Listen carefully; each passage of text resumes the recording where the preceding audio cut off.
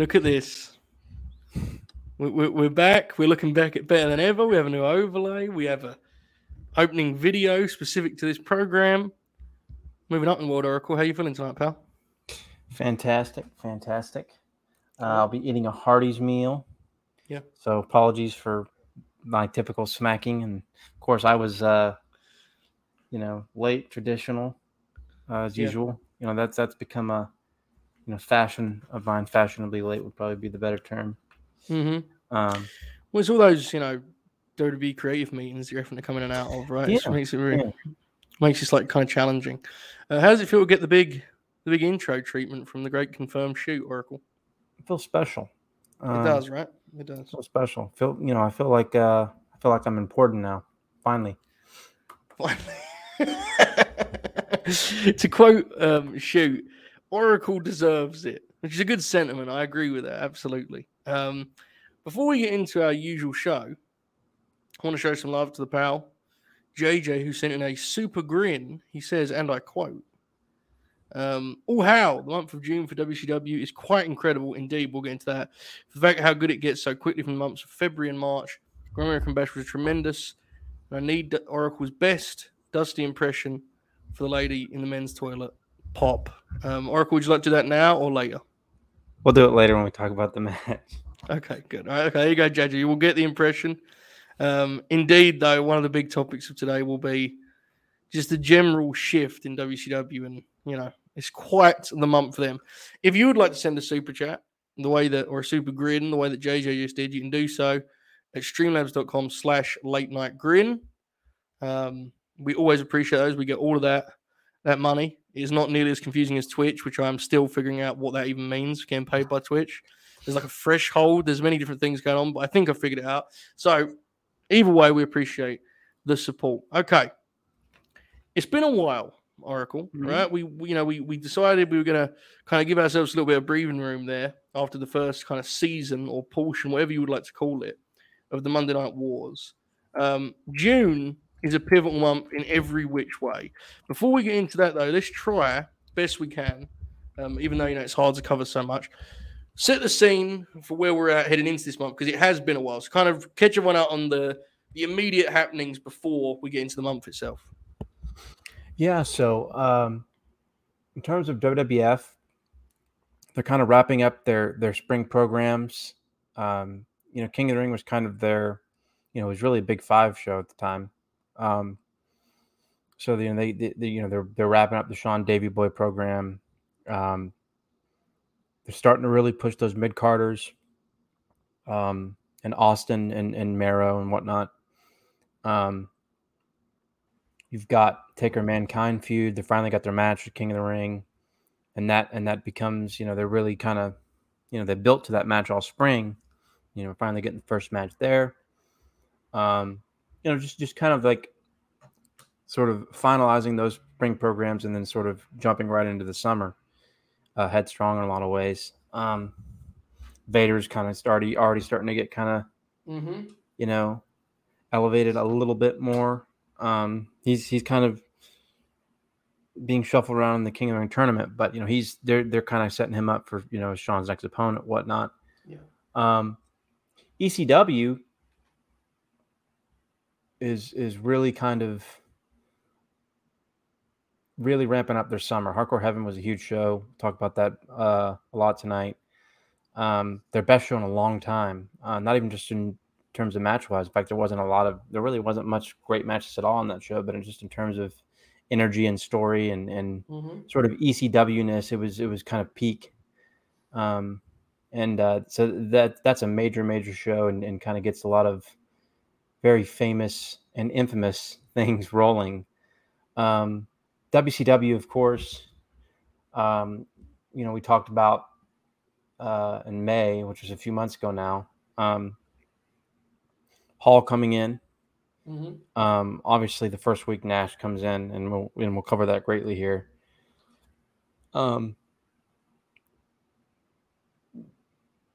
Just basically the pieces sort of being put together for the NWO angle. Yeah. There's already kind of some teases for the Hogan turn even. was clear that was kind of being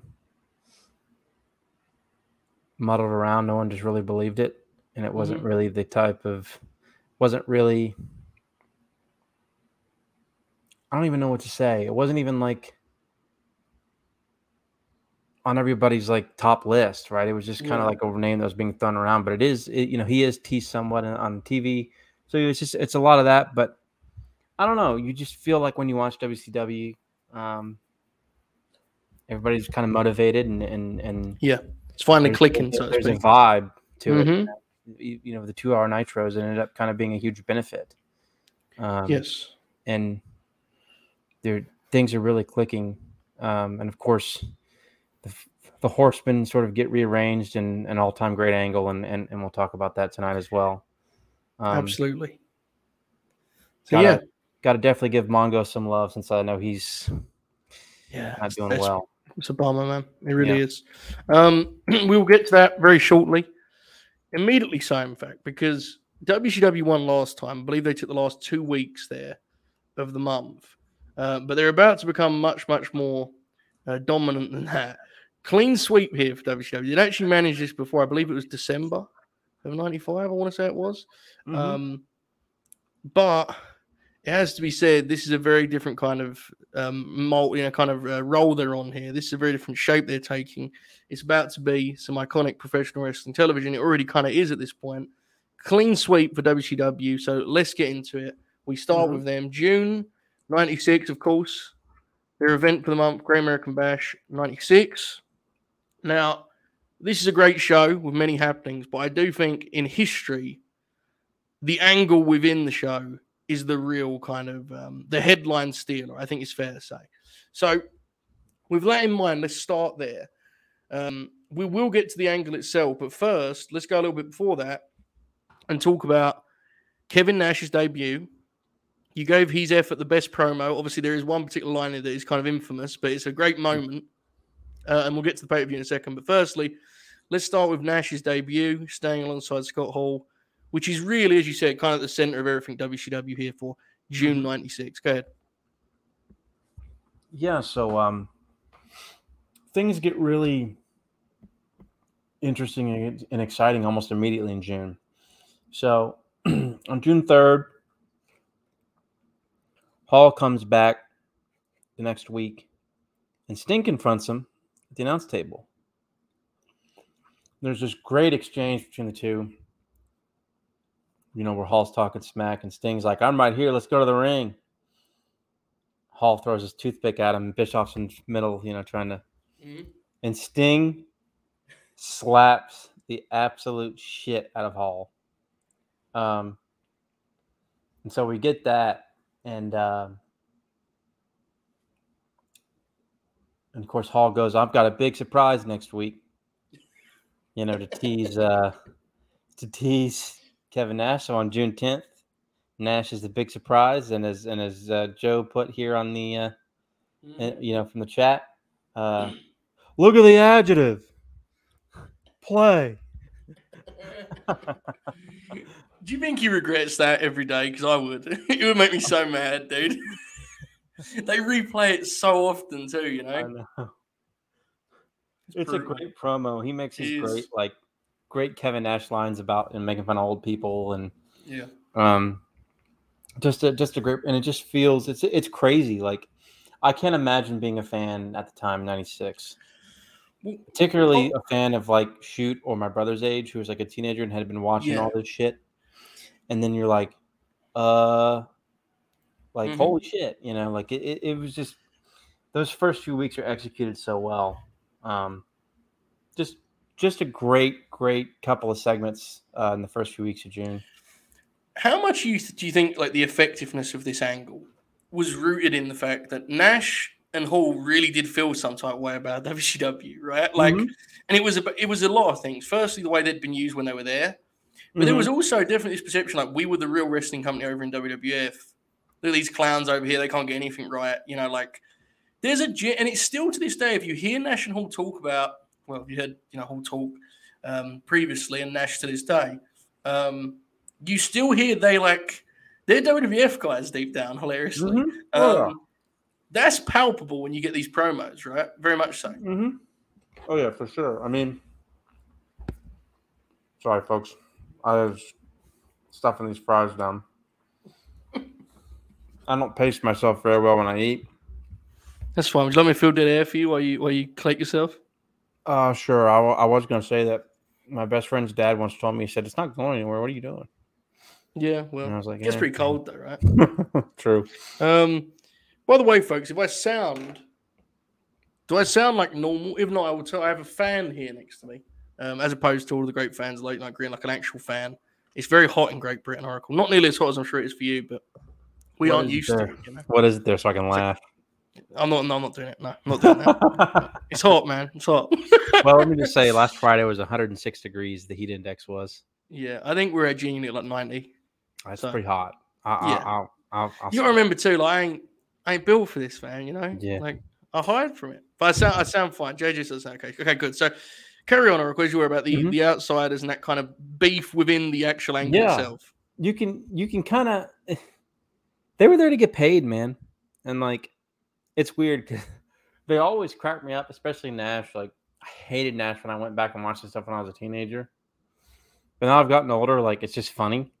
Yeah. Like, all these segments that come out 96, 97, 98, whatever, and they're just, like, making jokes. And, like, I can't wait to talk about Halloween Havoc just because Kevin Nash beating up Randy Savage with a Slim Jim is one of the funniest things I've ever seen.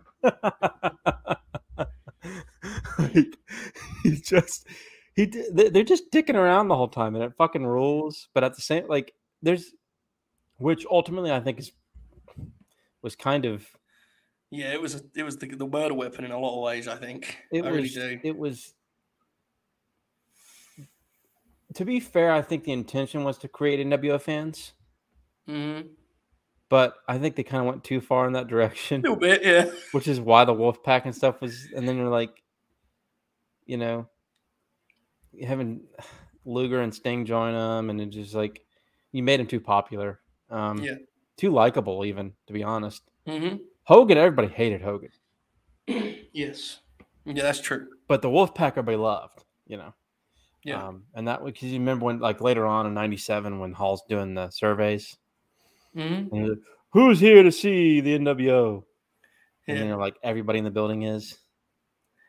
Yeah, all because Kevin Nash went to see Heat and decided that it's okay if villains are popular. Remember, that's his explanation. He explains that everyone who went to the cinema wanted De Niro to win, so it was okay. He could be a babyface as a heel in wrestling. That fucking rules. I'm sorry. I respect it. I do. I respect it. It's interesting. I don't know. You kind of captured it. It's very conflicting for me. Like, I have fun with it and it pops me, but I also, it's kind of a bummer how like it's actually more fun to enjoy. It's more enjoyable to see those small parts in hindsight now, I think. Yeah, I think so. Of course, you and I weren't watching it, but still, my point is like to get. But like at the time, I feel like I would have been furious at that shit. Yeah, I also especially think if I was my age now, like I would probably still get a kick out of some of it. Yeah, but like, you and I would get real mad about it. Yeah, could you imagine us doing post shows, immediate post shows afterwards, getting real mad about it? So nonetheless, Nash is here, and that sets up the angle of the month for WCW. Pretty famous one on pay-per-view with Bischoff, and it's a dramatic scene, right? It's one of the kind of first big time moments for the Outsiders angle. It's about on the NWO angle. Talk us through it. Angle of the month. Poor Eric Bischoff, who eventually is, alongside these gentlemen, but here he takes the famed kind of stunt bump through the staging there at the pay-per-view. Just talk me through it, pal. I'll say this as an allusion to what we get to later in July, and I always think it was a credit to them. Bischoff joins them at Bash at the Beach, right? Yes. Behind the scenes. Yes. I believe. I forget what the timeline is in kayfabe of when though, because is it Bash or is it later? I think it's got to be Bash because remember he's not at the Bash and they don't know where he is. Yeah. And then he claims he was in meetings or whatever. So I'm pretty sure that's when he joined them. Okay, yeah. Because after that, the Disney tapings, he's like there some weeks and he's not others. Yeah. And they don't know where he is. Like it was clear they had already like. So this was kind of the last time that Bischoff was like not with them. Mm-hmm. Well, we'll get to it in probably not until November fully, but does he ever explain how he joined up with him back in July? See, this is the thing. It's the Piper feud when it happens on TV, Right. and they definitely do explain it. Here we go. Joe has the answer. I think he said that after Great American Bash, they approached him and he realized joining them was the only way. That's what I thought it was. Yeah. Yeah. Joining them was the and only Big way. is right. He joins. I think it was the Go Home Nitro World War III. Yeah. I think it's in that stretch. Yeah. Like November 11th or something. I think it was the week. I think it was the week after Pillman after Pillman's got a gun. Wow, really? I think it was the That'll week be a hell of an episode. I know the Piper's around. That's my try. I know for sure he's around. Yeah. Oh yeah, it was that because Piper was the one who like outed him. Yes. Remember? Yeah. Piper, whatever. Piper with his. That's pretty good. We're jumping way ahead, but it's just it was just a side because I was thinking. Obviously, he's still. But anyways, this angle is crazy because they do it so well. Bischoff ends up inviting them. The week Nash shows up, he invites him. Yeah. To the bash. Mm-hmm. Yeah. He says, well, I can get my 3 guys or whatever. And so, because, they're already alluding that they have a third guy. Yes. So they had this promo and Bischoff calls him out or whatever and says, I got these 3 guys. This match is signed for Bash at the Beach or whatever. And he won't give him the 3 guys, which they haven't even been announced yet, but he wouldn't tell him anyways. Because I think there's like a list of 6 guys. And he won't, and Hogan's one of them, by the way. It's Hogan, Flair, Giant, Sting, Savage, Luger, the 6 guys, which makes sense. The top 6 guys that they've basically built the whole company around since Nitro started. Absolutely. And of course the Hall and Nash are mad that they won't. Oh, so you're going to try to play us now? They attack him. Gets kicked in the stomach. Great call by Dusty and Tony. He gets powerbombed off the stage to their table, which is insane. It's 1996. Yes, yeah. Like, insane angle. Crazy. The fans are going crazy.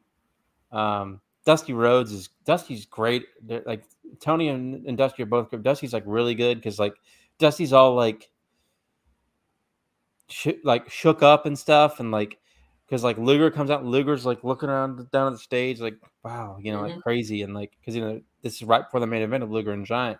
Yeah. And Dusty's, like, trying to, like, send it. He tries to send it over to David Penzer, and then he goes, oh, I'm sorry, Michael Buffer. He's, like, all, like, shaking. Yeah. Oh, it's just, like. An actual happening. It feels like the show has been broken by this. Yeah. Yeah, it's so well done. Crazy, crazy scene. Like, Oracle, that's what you call it, a wrestling angle. Yeah, that's exactly what you call a wrestling angle, especially when the announcers treat it like one. Yeah, and especially when the other wrestlers treat it like one. That's really when it's key. When Lex Luger's coming out in his world title match and he's nervous and looking down on the stage, that's an angle. Companies today could do that. But anyways, both companies, to be fair. Just wrestling, to be honest. Yeah, wrestling in general. Absolutely. Just an incredible angle, though. And again, I always try to put myself in that moment. I'm like, man, if I'm 16, 17 years old, I'm 15, I'm losing my fucking mind. Yeah. Like, holy shit. Like, this feels like an actual, like, invasion angle. Yeah, the actual invasion stretch of it is probably the best wrestling angle ever. Oh, absolutely. Now, granted, they kind of harm the legacy slightly. Well, more than slightly. They do some damage to the legacy and the stuff that follows, the kind of pure invasion element. But the actual invasion itself, the outsiders kind of dynamic, is magnificent. Okay, anything else on the big angle that we, just overall, the teasing of third men, or are we ready to move on? Obviously, it's the kind of centerpiece this time, but anything else? Hall and Nash take shots at Hogan during this period. They make fun of him a couple times. Not as much as the other guys, but They didn't know. They didn't know. Yeah, exactly. You know, I think I don't even think Hogan was an option until probably after the Bash, right? Yeah. Or was it right around the Bash? I don't know because right around the Great American Bash. To be clear, I want to be clear. What is the consensus story at this point? Because I know Hogan has tried to claim that he actually pitched himself and said it's me, brother, which I don't know if anyone else has co-signed that. I think that's just Kevin Sullivan told a story of like holding him hostage at his house so that he wouldn't go back on the idea. Nitro, yeah. Yeah, so or rather the book Nitro, yeah. Yes, absolutely. What does it say in Nitro about whose idea it was? Do you remember? Was it Eric's? I think it was Eric's. Yeah, because Sting was going to be the other guy, just in case Hogan backed out, and like that's where the story of Sullivan holding Hogan hostage that weekend in his house in Jackson, was it Jacksonville or whatever? Or Daytona was Daytona. Hogan's handlers would get involved, was his fear, right? So Sullivan just kept him close by so he knew no one could contaminate the angle, brother. That's pro wrestling. That's right there. Great meta too. Like the Dungeon of Doom, Kevin Sullivan. I'm gonna keep Hogan. Do you imagine being that pizza delivery driver? Dropping off Sullivan and Hogan in there? It'd be very confusing. But nonetheless, it is the centerpiece of this month, but there's a lot going on in WCW. This stick with Great American Bash, the month's best match, is featured here too. A very famous match. Kind of the symbol of a whole like concept, really, in a lot of ways, or one of them anyway. Dean Malenko, Rey Mysterio. This is Rey's debut, which is always like, quite the fault when you hit in a grand scheme. Obviously, we've been covering him regularly on the show for ECW, but WCW debut. Talk about the match itself and also Dean's kind of developing role as like the kind of technician that was like the centerpiece of the division for much of its existence, honestly. Talk about this whole picture here. Go ahead. So the first sort of like super famous cruiserweight match was in May on Worldwide, I believe. Because Otani was the first cruiserweight champion, or the reinvented light heavyweight title, now known as cruiserweight title. And Malenko had a famous match with Otani on Worldwide where he beat him. And of course, he became cruiserweight champion. And he was a smart guy to anchor it because I don't love Malenko, though I do like him. I just think he kind of has like he's a very good, like, he has this base of like what he does in his matches. There are certain things that irks me about him, like kicking out of near falls before they're kicked out of. I don't know if you've ever noticed that. Oh yeah, but, like, you like him more than me, brother. Like he or like doing mat work that doesn't look that very hurty at all. Because he was just trying to live his gimmick or work his gimmick, which I can appreciate, but like sometimes he just would struggle with that a little bit, I think. Not so much in like he would just try to find something to do on the heat segment and be like, whatever. Yeah. That's kind of my issue with this match in a way. It's a great match. Oh yeah. Only because of Rey's so spectacular, right? And he's really changed the game with the cruiserweights when he came in. Just changed wrestling. And Syke and Hoovy came in and followed after. Yeah, he did. He absolutely changed wrestling. He's one of the. I mean, we talk about this all the time. Rey Mysterio had an excellent match with Finn Balor last night. I don't know if you saw it, but so good. He and Finn had a great match last night. Great TV match. Did you see it? Yeah, and he was. I love Finn. He was the better worker in the match. Yeah, that's how good he is, dude. He's ridiculous. I know. Yeah, he's like Rey's just incredible, man, and I mean, just the way he would like his high flying and he was just spectacular. That's just a word to use, really. Very unique, and just the way his timing has always been just he's like timing up there all time great in terms of that. Just when to hit his spots, when to sell, when to come back. Like this match is kind of within like the message board circles is kind of a mixed bag in terms of its acclaim. I know my brother Dylan kind of falls in the, and I'm not quite as severe on it as he is in a way, but Malenko works the arm in that match, and it frustrates a lot of people and that's where I go in pulling back to where I think Malenko was just trying to like be the man of 1,000 holds and just thought, oh, I'll work the arm and do a bunch of stuff with that when it made more sense to work the leg. But to be fair, Ray's selling was great. Malenko did do some good stuff on the arm work. Oh, he's good. Ray sold his arm when he was running the ropes and shit. Like Ray, you know what I mean? Like it was just a part of me feels like it's nitpicky, but the thing is, I think there's pushback when it comes to Malenko because there is a perception that he was like this absolute wizard on the mat. Mm-hmm. And I think the pushback is because if you watch his work, to me, he is at his best when he is like purely basing for a guy like Ray and going in the sequences and doing like him just being on the mat. Like, I just don't see him that way. And history definitely has framed him as being that dude. Like he's like the ultimate technician. I just don't think he ever really was that. But I don't know. Right. That's part of it. That's why we nitpick, I think. But I don't know. I mean, he was a great base for Ray. Oh, amazing! Yeah, he's one of the best. I mean, he could set up, for Ray spots incredibly. Yes, he's a good wrestler, right? It's just I think there's folks like myself nitpick because he's always cited as like the mat wrestler. Mm-hmm. Like when a guy today, a perfect example. This is a little modern talk, and we'll get back on track. But a couple years ago, when Drew Gulak was rolling in the cruiserweight division, how many times did you have to read Oracle? Oh, he's like Dean Malenko. It's like, bro, Drew actually does that shit on the ground. He's really that way, Here's another match. Jamie Noble and Ray, the one we watched on Velocity on this very show, or not this very show, but on Grindication. Noble works the arm, right? Yeah. But you believe it because Jamie Noble had a run as James Gibson in Ring of Honor, killing on the mat, and you can buy Jamie Noble a little bit more. Great wrestler, great wrestler. By the way. Oh, his run in Ring of Honor is incredible. We'll never cover him on this show, right? Well, I guess 2000 we get some. He's genuinely one of the most like underrated wrestlers of the last 30 years, right? He has to be. He's best. He was spectacular, dude. He really was. Another thing with, again, I apologize for talking with my mouth open with food, but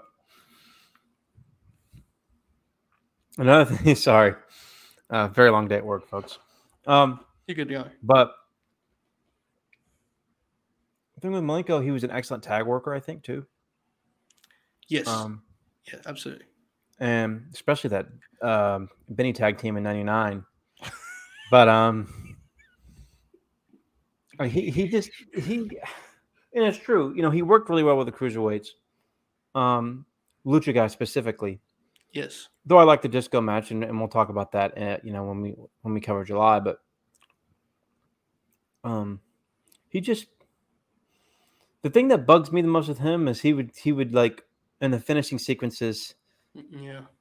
He depends on who he wrestles. I think sometimes the better workers might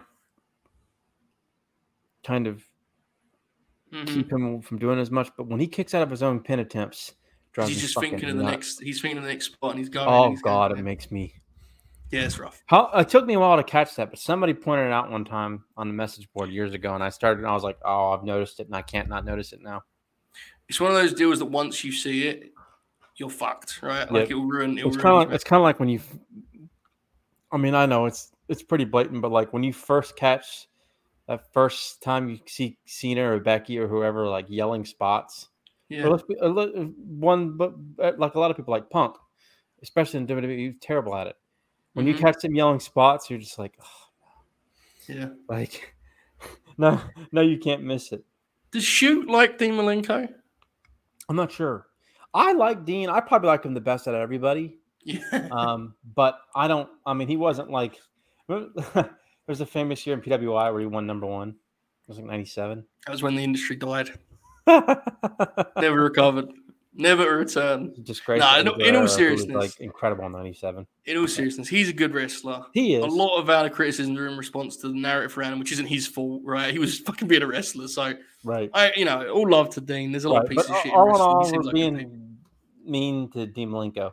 We are. Yeah, but we're assholes. We've accepted that. Right, exactly. Dean seems like good people, right? The match was great. It was a pivotal match in wrestling history because it was like the crowd got super into it. Definitely. The commentary were losing their minds over it. Like, and they have an excellent rematch the next night on Nitro. It's arguably just as good. Oh, they get their money's worth out of the matchup, don't they? They run that thing back. Oh yeah, I'm about to watch Clash from August, and that's the opener of the show. Yeah, is Ray and Dean. So becomes a famous pairing, right? It does. It does. Okay. Speaking of famous pairings, one of the pay-per-views big matches, Flair and Arn are together up against Mongo and Kevin Green. We talked about this build, right? Last time. I remember you were very fired up.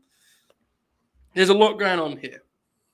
There's a big angle at the end, which you've alluded to. Heenan is back at ringside for the final time of I guess, for the final time in WCW, right? How would you explain it? Because he manages in Ring of Honor. Did you read this one? Did you read the comment? LNG is the Seinfeld Wrestling Podcast. All for people you can't stop watching. That's very layered. I don't know how I feel about that, but fair. I mean, accurate, right? Accurate. Right. There's a lot going on here. Heenan is at ringside for the last time in WCW. He manages in Ring of Honor, right? But on a big time national stage, this is his last time really managing. We've loved Ring of Honor. So there's a lot going on. Big build, big angle at the end. Flair is, this is all like the end of his business with Savage. And I can't remember how they do anything after this. I know there's feud ends around here though. Talk us through it best you can, Oracle. There are many, many moving pieces, so explore it however you choose. Go ahead. So this match rules. Yes, accurate. It's actually, look, it's super fun. Yes. It's like a total blast to watch. Crowds like Kevin Green and Flair have these incredible exchanges where he's doing like shoulder tackles and running football runs and shit. And Flair's selling, and Kevin Green does a strat at one point, and the crowd is losing their mind. Flair's reactions are incredible. Arn's a pro and does his best to keep it together with these guys, and Mongo just has this ball of energy. God bless him. He's not coordinated at all in the ring, but he just has this infectious energy really in he really does. And his effort's always there. He wasn't really that bad in this match. He was fine here. Kevin Green, I legit thought had some wrestling chops on him. He was a natural. That dude could work for a celeb worker. I mean, he could. He has. He brought some energy of his own, by the way, too. Good Lord. Yeah, he did. He's fired up, right? Yeah, he was he could cut a promo just it wasn't even he just had this wrestling promo voice, But listen, finish. Incredible. Yeah. All-time great. Agreed. Flair gets Kevin Green in the figure four. Kevin Green can't get out of figure four. He's not he's not a trained wrestler. To put over the hold or whatever. Mongo's out there getting distracted, and at one point in the match, Deborah and Kevin Green's wife get run off by Woman and Elizabeth. Pop. And Deborah McMichael comes back out with a Halliburton briefcase. Comes up. Mongo's out there. She gives it to him. He opens it up. Tons of money, all green. And I love it. He doesn't immediately do it, right? Which is what makes it. He does it quickly, but there's you have to put a little bit of doubt in there, right? Mm-hmm. And he's like, "What? Are you sure?" But Deborah's like, "Yeah, take it." And they have arguing there for a little bit, a minute or so. Mongo takes the briefcase sort of reluctantly and looks at Kevin Green, and Kevin Green's calling out for Mongo. Mongo, help me. What are you doing?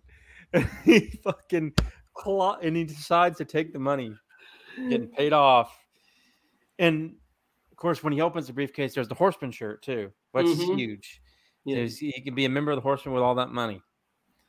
Don't want to forget that because that's critical. Because he gets the Horseman shirt and then the money.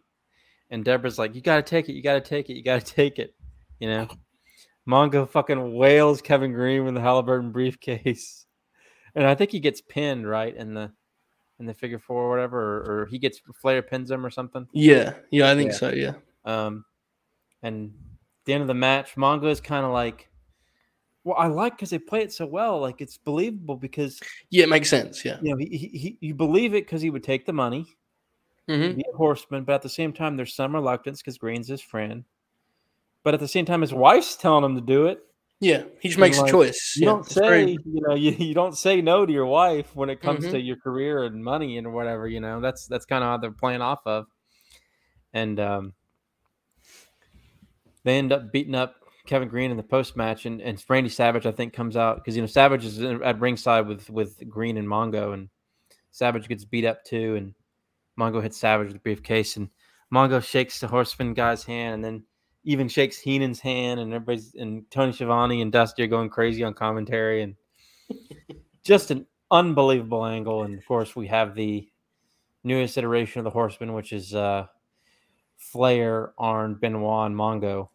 And look, So mixed results, but that is a famous version, right? Because it's I think everyone thinks that is the Nitro version. Bless Pillman, he's gone so quickly from the group. So I always think that this is the Nitro version. Yeah, this is a blast, man. This is a great example of like what you and I are alluding to and referencing when we talk about the greatness of WCW. Like, this is such a distinctly WCW situation. The way it all comes off, the way it feels, absolutely awesome. Tremendous stuff. So, great. I guess the phrase would be sports entertainment. I don't know, man. I just think it's good old-fashioned pro wrestling, to be honest with you, all right? Great angle. Awesome. Yeah, just a great pro wrestling angle. Okay. Remind me, Flair and Savage, when does that actually conclude? Is that their last note together, or do they go on and do stuff on TV? Because I can't remember. They end up having a couple of matches on TV. Of course. Makes sense. Including one where like Savage throws the money out or whatever. I can't remember which one that is. I think it's in June, actually. It might be wrestled so much. I think it is this month. In the first 18 they have a final match. It's pretty decent. Most of their matches are they're trying to wrap it up before what's their best one? Hogan turns. In WCW, what's their best match? Because they wrestle a lot when Savage comes. Their first 18 months of Savage run, they wrestle all the time. I actually like their matches in 95 a good bit. Yeah? Mm-hmm. Not like great, but they're fun. They're always a good time. I remember liking the lifeguard match, whatever it was. Oh, yeah. It's just fun because it's just so That's silly. the one where, they shoot at the end. There's the big finish where Arn goes behind the referee's back and hits his DDT, and Savage just kicks out and beats Flair. Mm-hmm. That's the thing. All of the matches are fun, but I asked because they wrestled a lot without having a obvious classic in WCW to me. I don't know. So would you say any of their WCW matches reach the heights of the WrestleMania match? Not right, unless I'm misremembering. Mm-hmm. No, yeah. Yeah, it's interesting. It's a memorable rivalry to me because I love this particular time, this little middle ground, and they wrestle so often in that middle ground. It really is. It really is fun. Okay. All right, we have up next. Let's stick with the Horsemen. We just talked about them. Dungeon of Doom drama is continuing. Let's get more specific. Let's navigate this best we can. Unfortunately, right? a relevant topic in some way. Indeed. Unfortunately, a recurring subject, especially in our circle, which I know how I feel about. But nonetheless, there is a very famous Chris Benoit, Kevin Sullivan ordeal. They wrestle at the pay-per-view in the Falls Count Anywhere match. There is a particular call of that, which JJ requested you do, which I'm sure you'll get to momentarily. But talk about this whole picture and then let's focus in, again, as carefully as we can, on the Benoit Sullivan pieces of this. So, essentially, the whole angle sort of starts with, Sullivan doesn't think Benoit's a worthy person to be in the Horsemen, and, the Horsemen and the Dungeon are still kind of working together. And Arn sort of plays along with Sullivan. So leading into this match, Arn's kind of teasing that he's on Sullivan's side. Yeah.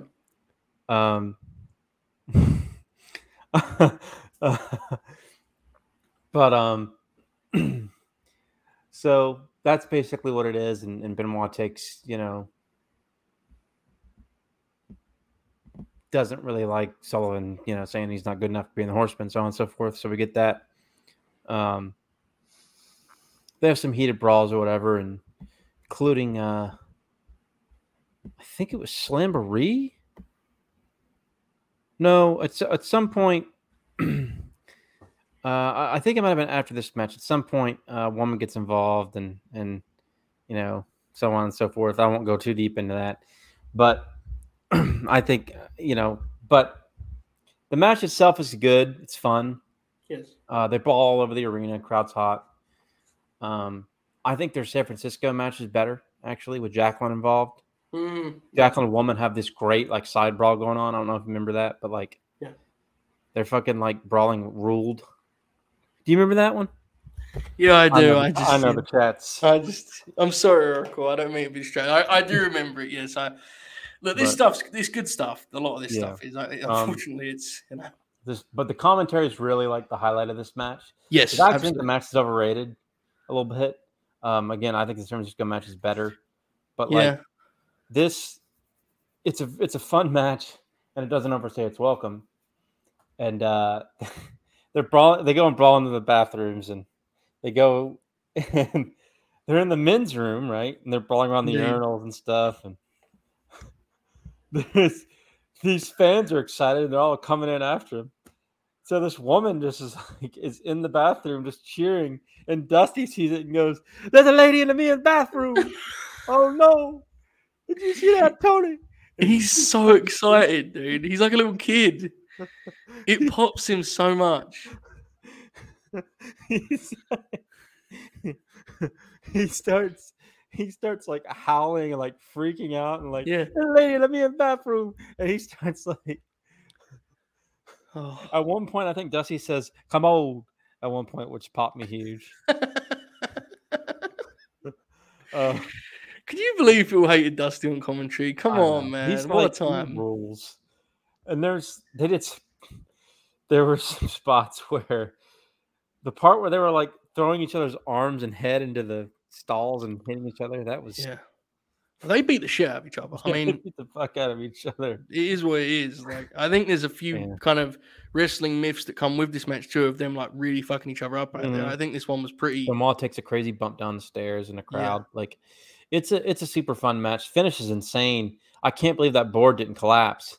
Yeah, there's a board that they put on top to do the superplex that Benoit wins the match with. That's one of those finishes that you'd never have cleared as making sense or being a thing that would work, but it does. So fuck it, I guess. It works. It works perfectly.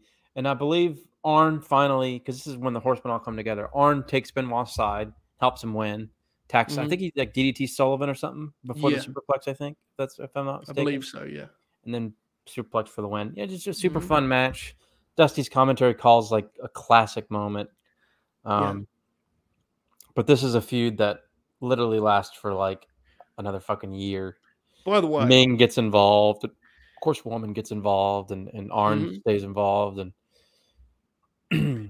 so on. It's worth noting, we've talked about this pay-per-view, right? We had the big angle. We had the celebrity football player tag, which had the great turn. We had Ray and Dean, and then you had a big brawl that went through the building. It's when WCW was good, man, they could do wrestling buffet like no other promotion, because it was nuts. The guys were just able to do what they wanted almost, So, nonetheless, there is one name we haven't really mentioned. He's actually closing this show as the world's champion. He's got the big gold. The Giant. You mentioned Luger was in the main event, and he did the thing where he sold the angle. Mm-hmm. He's wrestling the Giant. And how is his reign coming along? I mean, I think we all know, considering where things are about to go, ultimately he's kind of a sitting duck in some ways, right? Once the angle's shot, he's, Hogan's winning that belt. The Giant isn't off the foot already, though, fair to say, right? He really is. Yeah. Oh, Paul White, he tries his best, man. I'll tell you what, I'll give him credit here. I think there was a good worker in there in him even then. Yeah. He just didn't get the right people to say, hey, because it was Wild Wild West there. Every top guy was every man for himself. Mm-hmm. And he didn't have anybody say, here, man, show you how you do this. It's a shame. Because there's even I wonder how Jimmy Hart was for him. I wonder if Jimmy helped him. Yeah. I'm not sure. I know he's been he praises Savage a lot. Okay. As being the guy, the kind of elder statesman that actually he felt cared about his progress. Hogan is Hogan. I don't think he had any issues with Hogan, but he's still fucking Hogan, right? Is what it is. Right. Yeah, and Nash and Hall. Actually, Paul White is one of the few guys who has never really pulled that punch. He's always kind of made it clear what he thinks of what they did to WCW. You know, Yeah. So. Yeah, it's interesting. He was a really solid promo. Yeah. Even then, in my opinion. I mean, he had some cheesy lines and stuff, but you could tell. I mean, obviously, there was about a 10-year period where he was a good promo to WWE consistently. Yes, definitely. But he really showed some good mic skills. Really, he really did. Like that was kind of. I just wish that he was such an athlete for size, and nobody really showed him. You know, you could tell you could tell there was something in him that he wanted to be really good. You know, and it's just he just didn't have the people there to help him. You know, it took him a while. You know, he had to go through some, you know, rough patches in WWE where he had some weight problems and stuff, and you know, he finally figured it out and became, quite honestly, an excellent worker for a few years. Certainly, it is. I mean, I'm always hesitant with this talking point because I have a great deal of admiration and respect for Paul White, but he became a great professional wrestler. He became an incredibly, revered pro. But I do think it's worth stressing, like, he still had, as good as his career has been, it's still slightly strange. You know, like, I think it's easy to forget what he could have been. I mean, lest we forget that when they signed him, the word was that Vince was like enamored, like this idea of having a giant who could talk and go and do media and be like this kind of babyface talker or a heel. He had a great career, but I always think there's some truth to like what could have been. You know, like I wonder what it looks like for him if he comes 20 years earlier. Yeah. And it's a different time where guys aren't wrestling on TV every week and doing, roll-up finishes. And he may have been one of the great attractions ever. I mean, as is, he had a hell of a career. Absolutely. Yeah. It's interesting. I don't know. It's a good question. What would you say is Big Show's promo? I would say, like, me personally, I always think like the Mark Henry matches showed how good of a worker he'd become. That's an area that comes to mind for me. I don't know. What do you think? I'll give you the answer. 2008, 2012. So when he comes back and does the Floyd angle, that's the starting point. And 2012 is up to when he like turns in the Laurinaitis angle. Yeah, there you go. I mean, even because after that they kind of get tired of him, right? Famously, he gets the please retire and stuff. But he had some good matches. I mean, remember that match he had with Roman at like Extreme Rules or whatever the hell? Yeah, that was in 2015. That was after people were already. But he was. That Sheamus match at Hell in a Cell is an absolutely amazing match. They used to beat the shit out of each other, man. Oh, yeah. That Sheamus fucking ruled. You could accuse Sheamus of many things, but that dude ain't no bully. He went up to the fucking 7 foot giant and was just whacking him with clotheslines and forearms. God bless. Yeah, the Bash is a hell of a show. Let's wrap up with one last thing. DDP, who we talked about last time out with Battle Bowl and all that stuff. I mean, that was May, right? Yeah. He is moving through the mid-card. Oracle, update on DDP's progress here in June of 96. How are we getting on the DDP front? He's basically defending the Battle Bowl ring in every match now. And just kind of moving up the mid-card. Like, basically, they did a really good job of building him up. And he's winning his matches, winning his feuds. He's like this scummy heel, right? Yep. He's really getting the diamond cutter over, finding new ways to hit literally every match.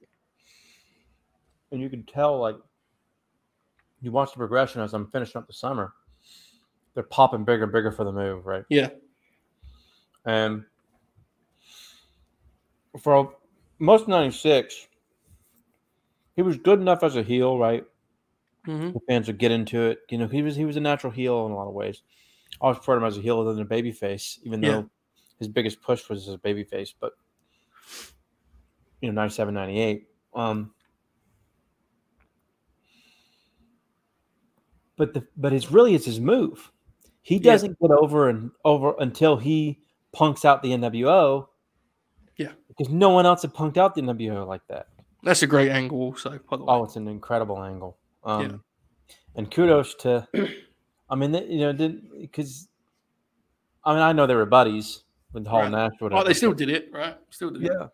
They still helped him get over. Oh, for sure. Changed his career, man. Because he got to punk him out, man. Like, that was a big deal. That 97 angle, was January 13th, whatever, when he puts the shirt on, then punks him out, dude.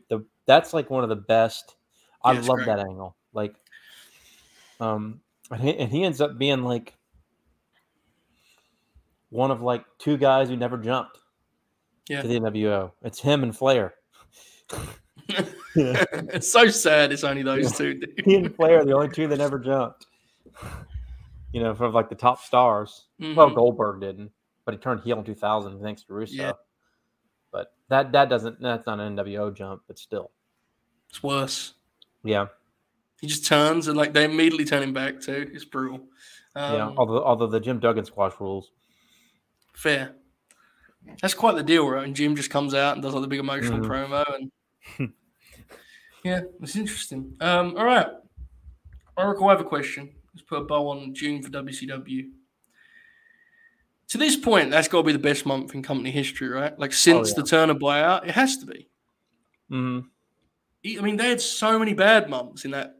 However, it's 8 years. Like, incredible month. We'll get to the Disney tapings next month, and that's like, oh yeah, they topped their greatest hit. They beat their greatest hit in a lot of ways. But it's just, I don't know. You and I talk about it a lot. We understand why Bischoff's divisive, but this was a hell of a feat what they were pulling off here, because they had a while there where it looked like they were struggling to stay alive. Hell of a time. WCW with a clean sweep. All right, let's move forward now to Extreme Championship Wrestling. Keep talking, Joe. I'll be back in 10 seconds. Okay, that's fine. We're going to move on into ECW and the Oracle of Wrestling returns. We hope you're enjoying this, folks. As always, if you would like to send us a particular question or just a little tip for popping you can do so. Streamlabs.com/late night grin. JJ, I hope you enjoyed the dusty impression that you got for your prior super grin. We have much discussed with ECW, some of which I'm unfamiliar with, some of which I'm more familiar with than I would like to be. Much discuss on the ECW front. Oracle, you ready to get into it with old Paulie's? Let's do it. You did not miss the Fed show. Well, the Fed show will be closing the show, pal. You did not miss it, so we'll get there. Hardcore Heaven is the show. There is much to discuss both on and surrounding this show. Let's start at the top. The main event of the show is RVD and Taboo. They do like the double stretcher job deal here, right? Mm-hmm. Explain this, talk me through this whole deal. Obviously, we've talked about this feud and kind of because it's one of those kind of divisive wrestling history pieces, but this particular installment and how things end up. Go ahead. Well, the ring's broken. Yes. Which leads to something else which we'll get to. So they have this crazy match. It's the best of their matches. I fucking don't like their feud. I think it sucks.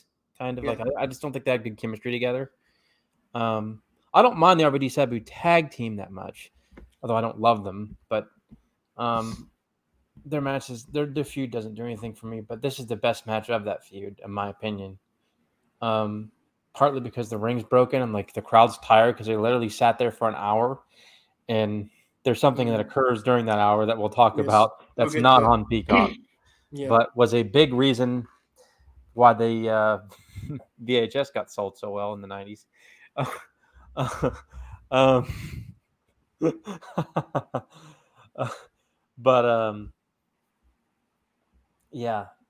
It's whatever. Like they do a double stretcher job. Like they all take it seriously, and like I don't know. I'm kind of ready for them to be a tag team, which happens, eventually here. Fair enough. Let's get to it because it's a kind of infamous deal, very controversial. I believe Jericho wrote about his book, I want to say. It's one of the places this story got. While this is going on, the ring and people are kind of getting impatient.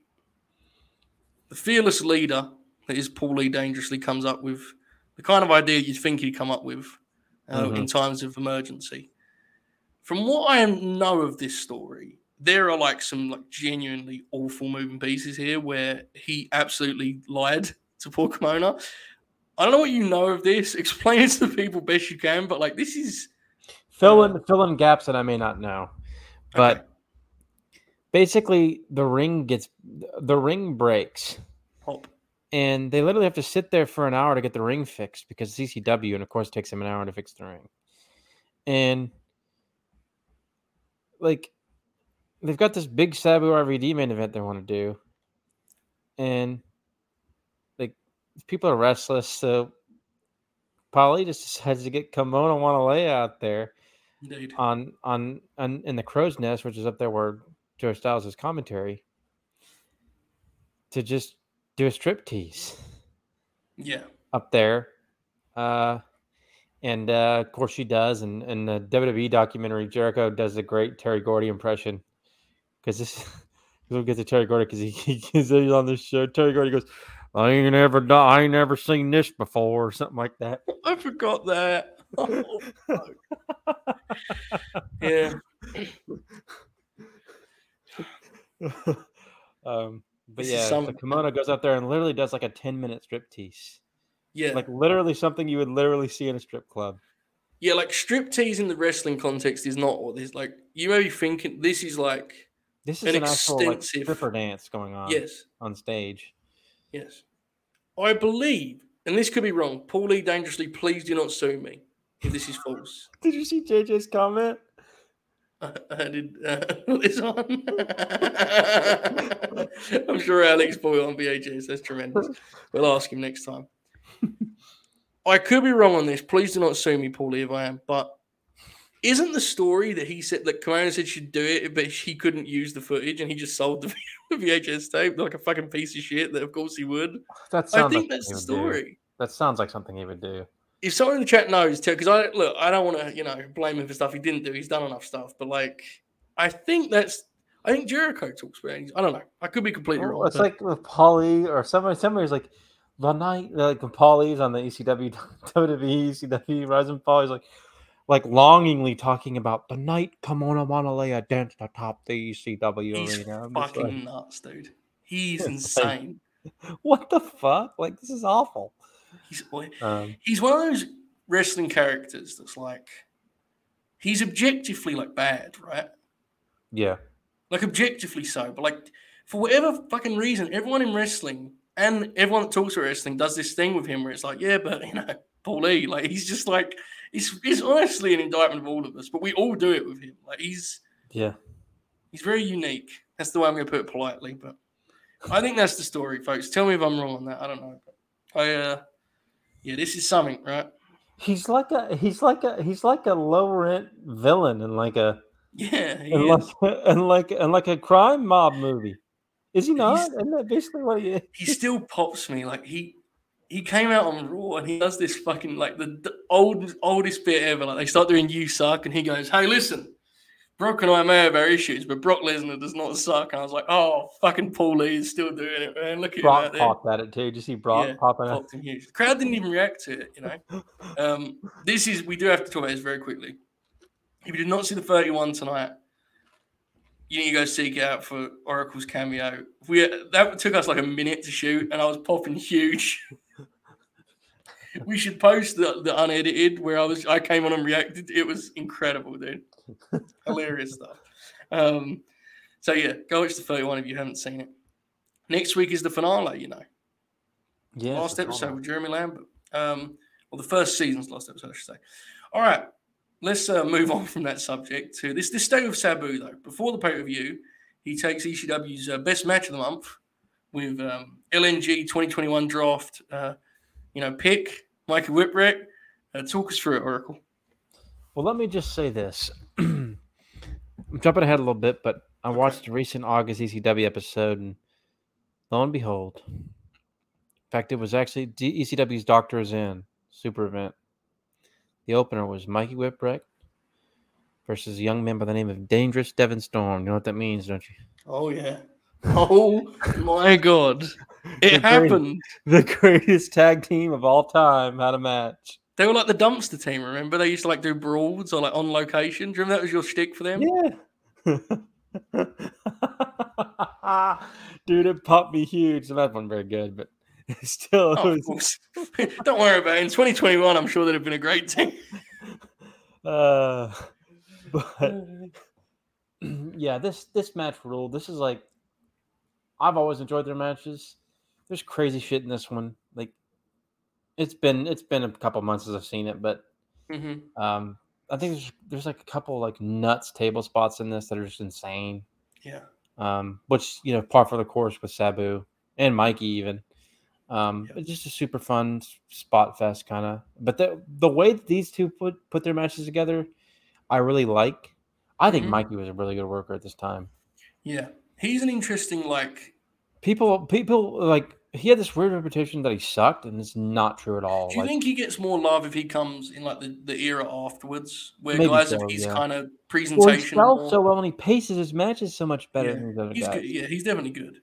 Yeah, I'm obviously not as big a fan as you. Right. You picked him in 2021, but I'm with you. I do appreciate Mikey. You mentioned Terry Gordy. You give us that wonderful impression. He is here. He's wrestling Raven for the title. This is an interesting time for Terry. So that's how I'm going to put it. How is the match? Is this his only spot in ECW? To explain this whole situation, because I'm not actually familiar with it. He's in ECW until he becomes Executioner. He's in ECW for like 3 or 4 months. Oh, okay. Yeah, he actually looked motivated here.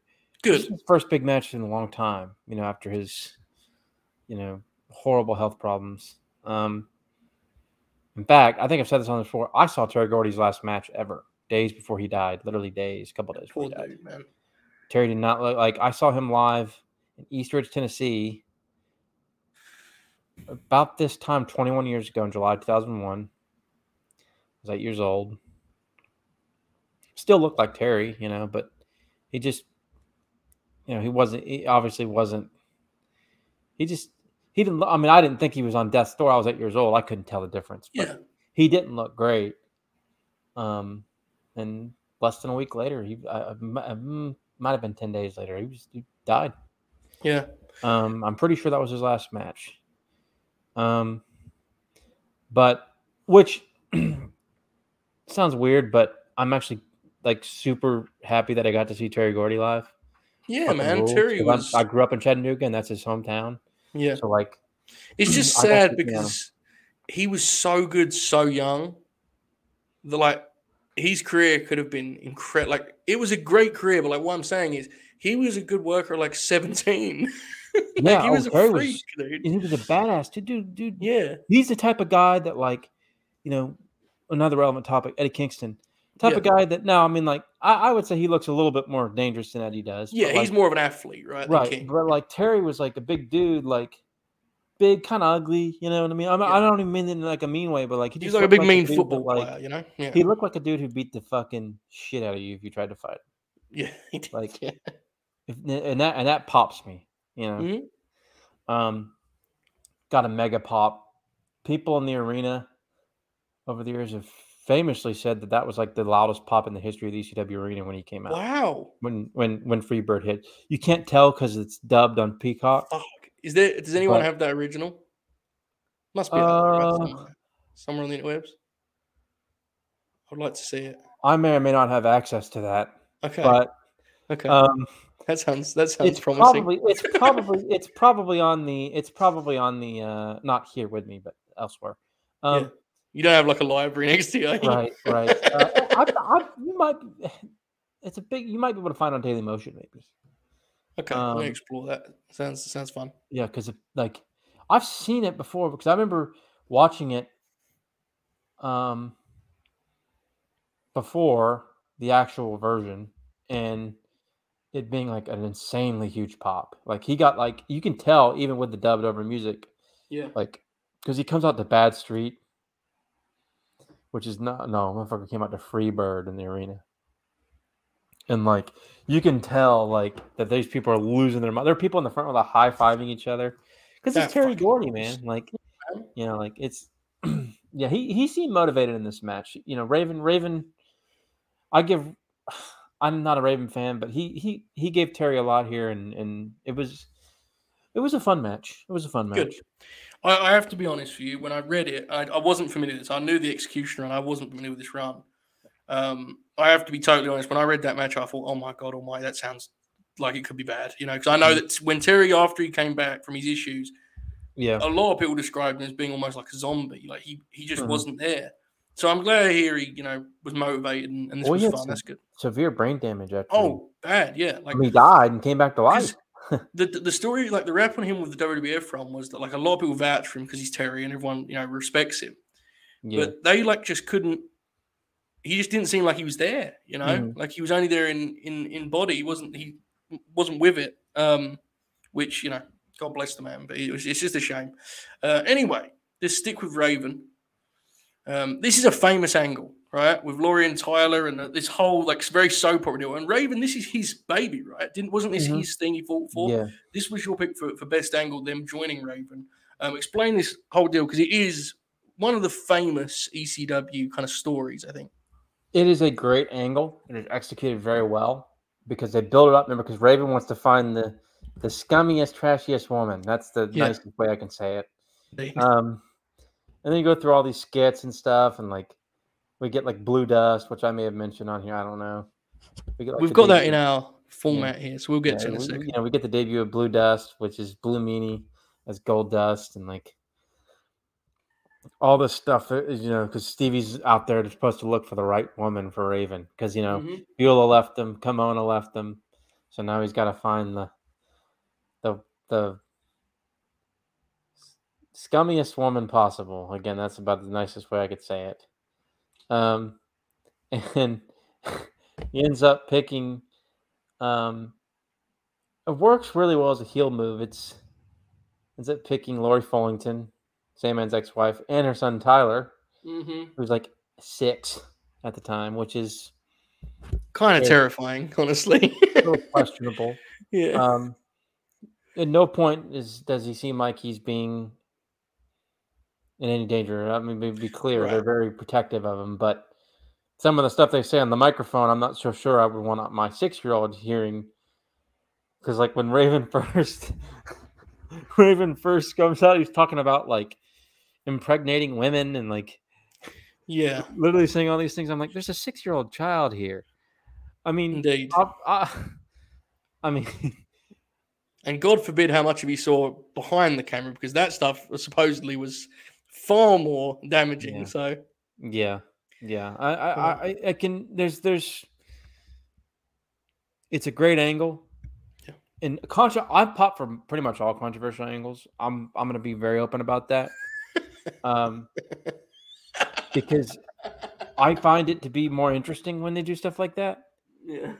But let me be clear. I understand why people would be uncomfortable. Yeah, I'm a little bit concerned about the way I know what you meant, but you said all controversy angles, and I feel that could tie you into some you may not be thinking of right now. I'm not sure. Oh, I'm sure it does. Yeah. Let me be clear. I say all, and I emphasize that, but most. How about that?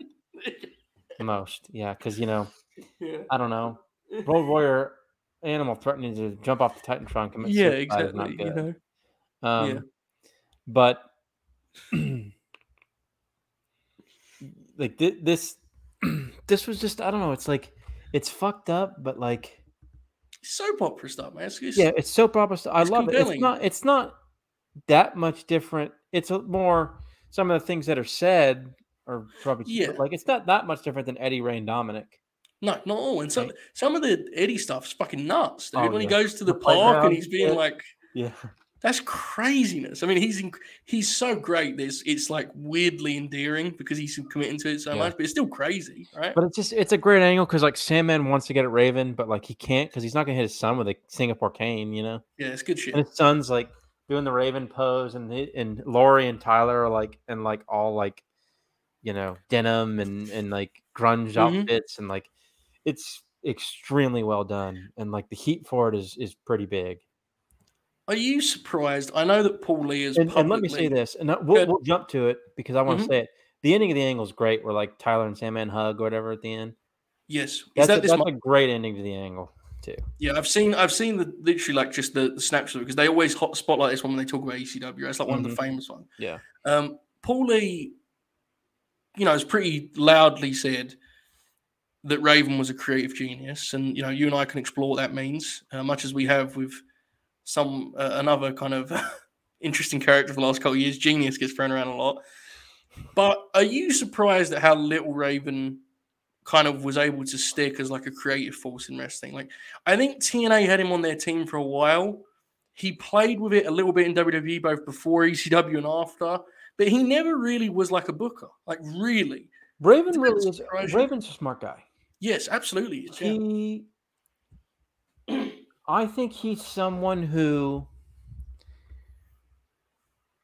has these ideas in his head, but sometimes can't fully formulate them out into the world, particularly through his mouth. Well, yeah, I think that's been a problem for him. That was always a problem because he would just go on this drivel, and it's like, what are you talking about, dude? Yeah. Like, it was very much, it's very much similar to Bray Wyatt, right? Like, yeah, a little bit. Really, it is. Is it not? Like, that's who I was referencing. Yeah, it's like it's very similar to Bray. It's good. It's very similar to Bray, and like, what are you talking about, dude? Like, just cut a promo. Yeah. Like, who does that make Alexa though? Chastity. Tremendous. Okay, good. When Raven left, did he tell her to keep it alive, brother? The story of him just walking out in that famous meeting. That's one of like, anybody want to leave? He just walked out and then showed up at the TNN tapings like a week later. That's his greatest thing ever. That's like iconic. That's the greatest shit ever. Just stood up. Like, yeah, man. I wanted to leave the whole time. I didn't know we could do that. Remember, he was supposed to be in the thing with Vampiro and the Insane Clown Posse, whatever it was. Yeah, rules. And then he was like, "Yep, I'm out." I mean, even the stuff like the long story of like the Flock breaking up, and that match with Saturn at Fall Brawl '98, which is like legitimately really good. Mm-hmm. He's a really smart guy. He's somebody who he's a perfect example of. I'm actually going to give him a lot of praise here. He's so smart that he's probably too smart for his own good. Do you about Wyndham or? No, I'm talking about Raven. in a similar vein to, obviously he's not. Don't get me wrong, he's not as good as these guys. In a similar vein to a Jericho or a Foley. Yes. Sometimes even Jericho or Foley will have ideas like Foley with like with Melina, right? Indeed. Or Jericho with Orange Cassidy in that feud, even, right? Mm-hmm. Like they'll have these ideas and they're too smart for their own good sometimes. They overthink. And it's they overthink it. Hang on a second. Look at Joe's comment. Imagine Big Stevie Cool coming out to stand up sharp, fight me. Imagine Tafka Goldust coming after that. I have to say, this has dawned on me talking about Raven's Booker. Have you ever seen his guest Booker DVD? Do you know what he books on that, Oracle? This may pop you, considering what we're talking about right now. So they get him to book if the Outsiders came to ECW instead of WCW. That's his angle that he has to book. I may need to get these. I may need to get this DVD in your possession somehow, so you can explore it, because that's literally this time, right? Like he books June '96 if the Outsiders come to ECW. And I remember him being fucking infuriating on that DVD, but that's like kind of part of the charm. Like he loses track of his own faults all the time and pops himself. So I may need to watch this. If I have it somewhere, I'll get in your possession some way. That sounds like it'd be a good time. I'm always reminded when I think of Raven WCW, and we'll cover this more as we get to that point. But when he does like the skits with Canyon, Hogan apparently hated him. Oh yeah, like he's driving crazy, right? Like, this is the worst thing I've ever seen in wrestling, brother. And I actually don't hate those skits only because Canyon rules. Like the one where they're like going shopping and Canyon's like. Of course, they're alluding to his sexuality, but I think those skits. I think they're fun. I don't know. They're funny. They're fun. Canyon. I mean, I've always liked Canyon. part of why they're fun is because the story of Hogan hating him was fucking amazing. Yeah. Like the idea of him watching the TV and like picking it makes it funnier, doesn't it? Yeah, absolutely. Hogan was thinking about the minute by minutes, brother. You know, you got to keep him up. No pre-tapes. Would you like to expand any on Blue Dust, or have you covered that sufficiently? Meanie puts in the work, brother. Yeah, he puts in all this stuff. Fine gimmick for the era and stuff. Never really a good worker or anything like that, but no. Listen, brother, he still gets that gimmick out there, you know. Yeah, he does. Yeah, he does. I was watching the 2022 Crockett Cup. Someone had a mystery partner, and it was Blue Meanie. Oh my God, did it pop you? No, absolutely not. I was quite mad about it, to be honest with you, but I'll bring it up anyway. What, did it pop me? Yes. The idea of you watching that show, I think you would have been beyond pops. I think you'd have been in a pretty dark place, but I don't know, man. I mean, I didn't expect to be anyone good, but Blue Meanie was a bit of a kick in the teeth. Anyway, let's go back to the pay-per-view. Jericho takes the TV title. Considering what we were talking about earlier with the Cruiserweight division, this is always interesting. Jericho's own timeline. So talk us through Jericho's TV title win and just kind of his spot in general. Yeah, he's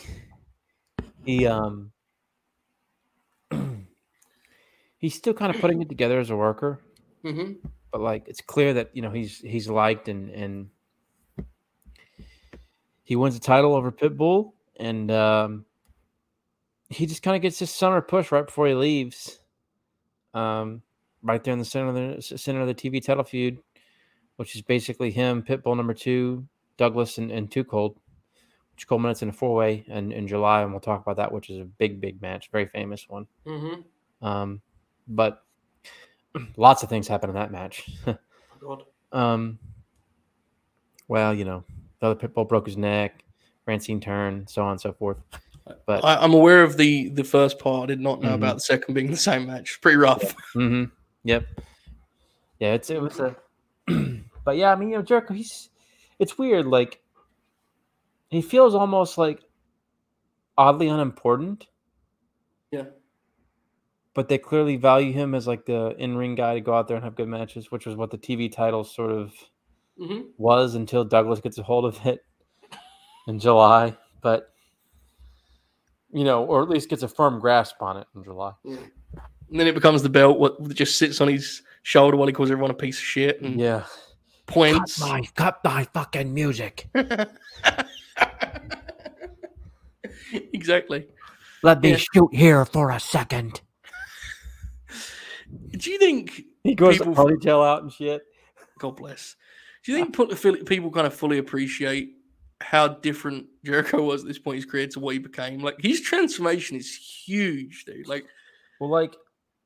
He's a clean slate early on. People also forget that his first feud in WCW was with Nick Patrick.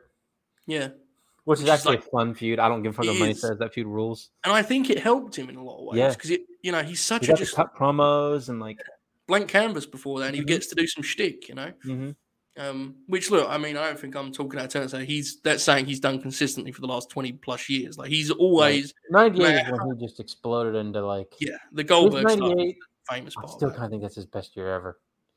Yeah, which sounds crazy, but I mean, his best year's probably more 08, right? But because that's the Shawn stuff. Is Ray 09? Yeah. Jericho's a good team too. I will say, I don't think it's the top, but I will say it's been remarkable what he's done in 2022 so far. I think we all thought he was. Oh yeah. I think we all thought it was over, right? I mean, right. So, he's had a wild career, man. He's obviously one of the greats. Speaking of strange ordeals, we talked about one earlier. This one is slightly different, but it is one that people talk about a lot. Oh, listen. Let me respond to Piranha here. Absolutely, Shane Douglas pops me, especially when you watch the unedited versions and fucking Perfect Strangers hits. Do you remember? You were saying it lovingly, definitely, right? You were saying it lovingly, especially when he reforms a triple threat and he's throwing out the 3 and he just looks ridiculous and Francine's coming out dressed to the 9s or maybe not to the 9s depending on her outfit. There's a Shane Heat Douglas through the tale. roof. Back in the days of the Distraction, we used to review movies, right? Mhm. And we reviewed Pro Wrestlers versus Zombies. So Shane Douglas is in there, and he's full Shane Douglas. Like he's that playing fucking Shane, dude. so he's just doing the character in a film. So he's doing like cheap heat with no crowd. Like it's really weird, uncomfortable. So like when I watch those films, I'd make notes and so I'd have bits and all of my bits were burying Shane Douglas. Like every fucking punchline was Shane Douglas. So Jeremy tweets out, "We're going to review this film," and the fucking director of the movie gets in contact and says, "I want to come on the show." Now I don't want to get into this gentleman, and bless his heart, he didn't have much to show, but he comes on and starts talking about how Shane's one of his best friends and he's a creative genius. He also explained, me and Shane, we get on, we agree on everything politically, and I knew what that meant. I was not, it wasn't the most exciting news. And he said, honestly, people don't realize Shane Douglas is one of the greatest professional wrestlers ever. And I'm sitting there like, what do I do?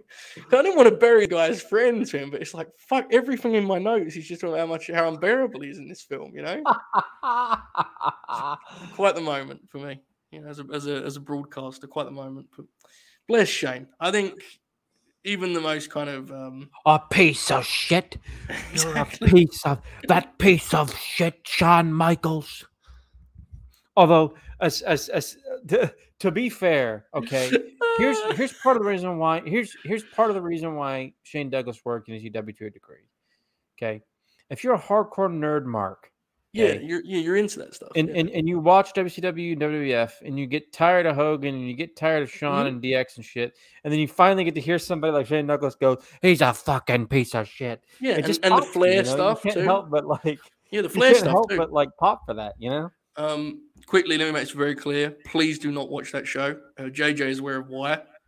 Bless the gentleman's heart. He came on with his child in his arms, and it is absolutely the worst podcast I've ever been a part of. It was ungodly, brother. Like I couldn't hear shit. This kid was screaming. It was quite the ordeal, let me tell you. And there I am listening to Shane Douglas being one of the greatest wrestlers ever. It was one of the worst days I can recall on the Fame Distraction. But nonetheless, there's this Taz Paul Varlins deal, right? Paul was a UFC guy, and this is polar bear, if I'm not mistaken. Yeah, this is like famous in that the deal is that he doesn't want to put Taz over, right? But they like shoot an angle. What happens? Explain it. So the promo after the brawl you gave. The rumor is that if he put Taz over, okay, I'm going to be very vulgar here. Please forgive me, but I'm going to describe. Okay. Mm-hmm. The rumor was that if he put Taz over, Missy Hyatt was going to give him a blowjob. Yes, well, afterwards, Missy refused because she said she didn't give jobbers blowjobs or something, and then he got mad. I think that's the rumor, if I'm not mistaken. Fucking owned. I believe that is the story. Yes, that's the. I think Missy has probably spoke about this at some point. So if she said that's not true, God bless. Yeah. But that's definitely like the wrestling myth, so to speak, right? So. That was the rumor. So they do a big brawl, and afterwards Taz cuts a promo. This was the month's best promo for ECW. Was Taz's hit? Talk us through this angle and then the promo itself. So basically, like he beats him in like this ridiculous work shoot that's not even really good, and like Taz cuts this amazing promo. And goes, "You thought that was a shoot, you fucking idiots!" And he just makes fun of the crowd. It's funny as shit because everybody's mad at how shitty the match was, and then he just beat him and choked him out. And Taz just called them all fucking marks and stupid. And like it was funny. God, 96 and they're pulling that shit. It's wild to think about. Joel Gertner is out as ring announcer. Bob Ortiz is back. Do you remember Alex's Joel Gertner impression? Do you remember that, Oracle? Our pal the Contrarian. Do you remember he's Joel Gertner? It's all I can ever think of when I read or see Joel Gertner. That's just. Stick with me forever. But anyway, talk us through this ring announcer situation. So this is the beginning of. So basically, Gertner had been the ring announcer for like a while, and Bob Ortiz was like, he was the original ring announcer for ECW, and then Gertner Gertner's a smart guy and was like in like an Ivy League school and dropped out because he was wrestling. Mark. Mm-hmm. He's mutual friends with a lot of people I follow on Twitter. Actually, Gertner's pretty active on Twitter. That fucking rules. Yeah.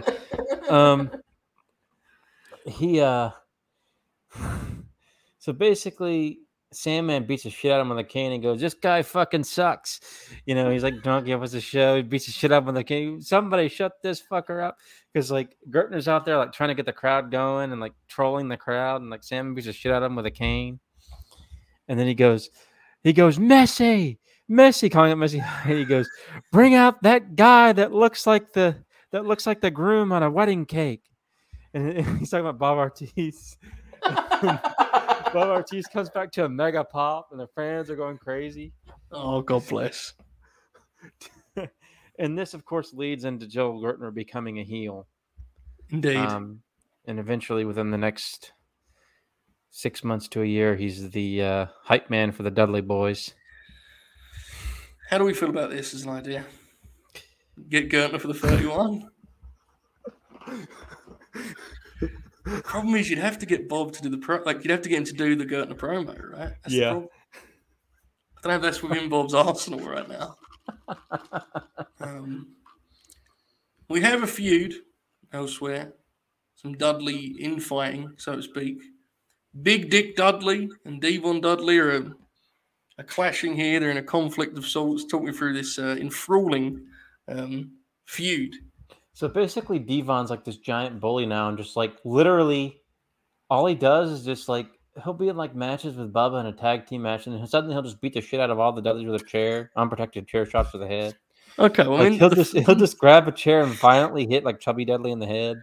Well, other than the unprotected part, that did sound kind of awesome. That sounds pretty good, right? Oh yeah, it's a really well done build. They build up all the way up to November to Remember, and of course, Big Dick Dudley's been out or whatever. And he comes back, and Devon like won't fight Big Dick, but he'll like bully the other ones. Pop. And like he keeps like getting away from Big Dick and stuff. It's awesome. It's a really, really, really fun undercard feud, and it ends up ultimately they sort of settle it out by the end of the year, and of course we get the famous version of the Dudleys, and they turn heel or whatever. But it's really well done. Like this whole Bubba Devon feud in '96. Axel Rotten ends up getting involved, and Big Dick, of course, is involved, and it kind of goes on through the whole year. But it's a super fun feud, and their November to Remember match from memory is pretty good too. We'll talk about that when we get to that point. But there you go. All right. Sal Bellomo is in the FBI now. Talk us through Sal's joining the group. It popped me huge. The FBI is incredible. God bless. My favorite iteration, although I love JT Smith because he's totally absurd. Yeah. Him, like JT Smith literally gets in a fight with Hat Guy in the front row and literally smacks him in the face and smacks his hat off his head every time. It's hilarious. It's unbelievably fun. Hat Guy's hair is like everywhere and he gets mad and like cusses out JT. It's unbelievably funny. There are things you can get away with back in the 90s that you can't now. Yeah. But many, as we've explored on this show so far. Yes. My favorite iteration is Tracy Smothers, Tommy Rich, and Little Guido, which is that's the most famous, right? Would you say? It's incredible. The show the week after Frank Sinatra dies, and they Tommy Rich is like, "Oh, Blue Eyes, Frankie died. We gotta honor old Blue Eyes." And he's like, and people are like getting mad and booing. He goes, "Oh, come on now, some of us are in jail." This is a good question. Good question. Better cheap heat promos. Shane Douglas and Bubba Ray Dudley. Bubba Ray had people trying to fucking kill him, man. Wow. Poor Shane's getting the shit kicked out. Listen, when you go up in the front row and call some dude's wife a whore and stuff. He was pretty cold with that. Yeah. I mean, if honestly, if he was 10 or 15 years earlier, he would have been stabbed. Oh, 100%, yeah. That's the one thing I would say. There's no way. It's shocking he didn't get, I will say ECW did cause a few riots. Ones that were very, very minor in the grand scheme of things. Yeah. One very famous one where the tape was, I don't know if you've ever heard of it, the 97 riot. I don't know. So a fan like groped Francine Oh yes, and yeah. it caused a whole problem. Guess who was there? Yeah. Papa Hales, Dylan Hales, and my brother Drew Oh my god! in Allentown, Pennsylvania. Yep. Holy shit! Johnny P. John Philip Havage was also there. My, He's on Twitter. He's done some documentaries and stuff. He does the what is it, the indie spotlights on IWTV. yeah. That's Yeah. Johnny P. He's the one who does those, I think. Holy shit! But he's like a major ECW guy. So he and my brother are the two wrestling fans that I know of who've seen every single ECW show ever, because they were at the one show that the tape was that they told that Heyman told Feinstein, like, nope, don't get rid of this tape, basically. Yeah, it's wild, man. Because I think you're right to kind of ECW crowds are crazy, but I think you were alluding to some of those crowds from back yesteryear that were like, no, my family did not. They were on the other side of the building from the riot. The riot was across the way. My God. Well, there you go. Yeah. All right, finally, we're going to talk about Pillman more in a moment on the WWF side of things, but he wraps up his run in ECW, makes his final appearance. How does Pillman conclude his business in Extreme Championship Wrestling? Well, he calls the gangsters the N-word, which upset New Jack and Mustafa, understandably so. Understandably, yes. Which was wisely edited out on Peacock. He says some other disparaging remarks to other people that I can't quite remember. He beats the living shit out of Mikey Whipwreck with a crutch that is brutal. I've seen that. I had not seen the first part you talked about. Carry on. Yeah. But otherwise, that's kind of his last. That's kind of his last sort of hoorah, so to speak. There were some things that Brian Jr. probably learned from his dad that you shouldn't have. Oh dear. Well, anyway, so meanwhile, let's put a bow on ECW. Was it a good month for ECW, Oracle? It was. Hardcore Heaven was a great show, just in terms of stories and excitement. Not a ton of great matches. ECW's not really known for that, anyways. But it was a super fun month. Yeah. Good stuff. Right with this move to WWF, and it's worth saying, he is not merely an afterthought on this show. Right, the WWF has its own famous happenings. King of the Ring '96 is a pivotal show. It really is, and we'll get to it. Let's get straight to it. Let's get to the main point. Kind of part. There's other factors, and we'll talk about them all. But it's about Austin, right? Let me just say this real quick. Can I say something? Yes. I couldn't believe how good the show was. It's honestly one of the best shows they did. Like pre. It's one of the best WWF pay-per-views of the '90s. That's the best way to put it. It's that good. Like it's actually an incredible show. And it's done a disservice by everyone just thinking of it as purely Austin. You know? Oh no, the show's like legitimately great. Like it's like shockingly great. Like I couldn't. And a lot happens too. That's what I was reminded of doing. Like when you send over the notes, and I was like ordering it, I was like, holy shit.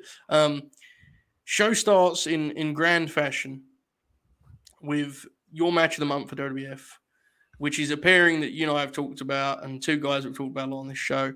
Austin and Mark Mero kick off the pay-per-view, and they have just this like kick-ass tournament match in the King of the Ring. We'll talk about Austin's like progression positive. Let's just stop at that match, because that match is like incredible, dude. What a match, huh? Great match. Just an outstanding match. God, I keep saying it, like Austin's great. God almighty, Austin was so good. Yeah. I remember when I watched a lot of the WWF stuff from 96, 97, about 5 years ago. It's actually like, and Austin's great as a character. He's so fun as a character, you kind of don't care, but at the same time, it's like, man, if he didn't get his neck broken, he was so good in the ring. Yeah. Like, and Mero, what an underrated wrestler. Oh, yeah. That dude could fucking go, dude. Mm-hmm. I can't call him a great worker, but I think there was a period where he might have actually been great. Does that make sense? Yeah, and this is the. I feel like late '95 to. Yes. There's about an 18-month period for like middle of '95, probably right shortly before, maybe even late '94. He got to be really good with the Regal matches, or right? It was '93, but sometime. My point is he was so good in the mid '90s, man. Like, This match fucking rules. They just build everything so well. Miro has these great spots that he hits. Yeah. That he just finds ways to set him up really well. Very creative. Austin's just he's just a throwback worker. He basically is like a 70s style worker. He gets busted up here too, right? He gets busted up bad. Yeah, his lip gets busted up big time. He has to leave the building and get stitched up. Yep. Yeah. That's why the Jake match got cut short, I believe. Yeah, which to be fair, wasn't supposed to go a little bit longer. Yeah, I believe so. It ended up benefiting because it ended up working better, I think. I think so. Yeah, I think it's probably for the best. Yeah, it's awesome, and it's really interesting. It kind of captures the era, like two WCW mid-card guys, right? Like opening up a WWF pay-per-view, and we're in the heat of that kind of battle and that war. Awesome match. Okay, so Austin, obviously, as we mentioned, the Roberts match is, it's fun, but it is what it is. The promo is the real headline stealer. Obviously, you gave it best promo. It would have been pretty nuts if you didn't, right? It's one of the most famous promos in wrestling history. But it is a great promo. Like, so some people can say it's like great. Like, it holds up. Yeah, so get into that a little bit. Austin's kind of, the first match is tremendous, but then the final one in the promo itself. Go ahead. Yeah, it's just, he wins pretty decisively. Jake got beat up, by Vader, and Vader got DQ'd, and Jake's ribs are all messed up. So they projected Jake a little bit, which I honestly don't have a problem with, because not even because he was washed, but like, I always appreciate in older wrestling when they protect everybody as much as they can. Yeah. I've always been big on that, like protect people as much as you can. But Austin still won clean, right? He still won. He's a heel too. God, the promo's so good. Michael Hayes is up there. Doc Hendricks up there giving a promo. His hair's shining in the light, Yeah. And Austin comes there, cuts this scathing promo on Jake. Just incredible. His delivery, just the way he hits his notes so well. It's unbelievable. Yeah. It's like perfect.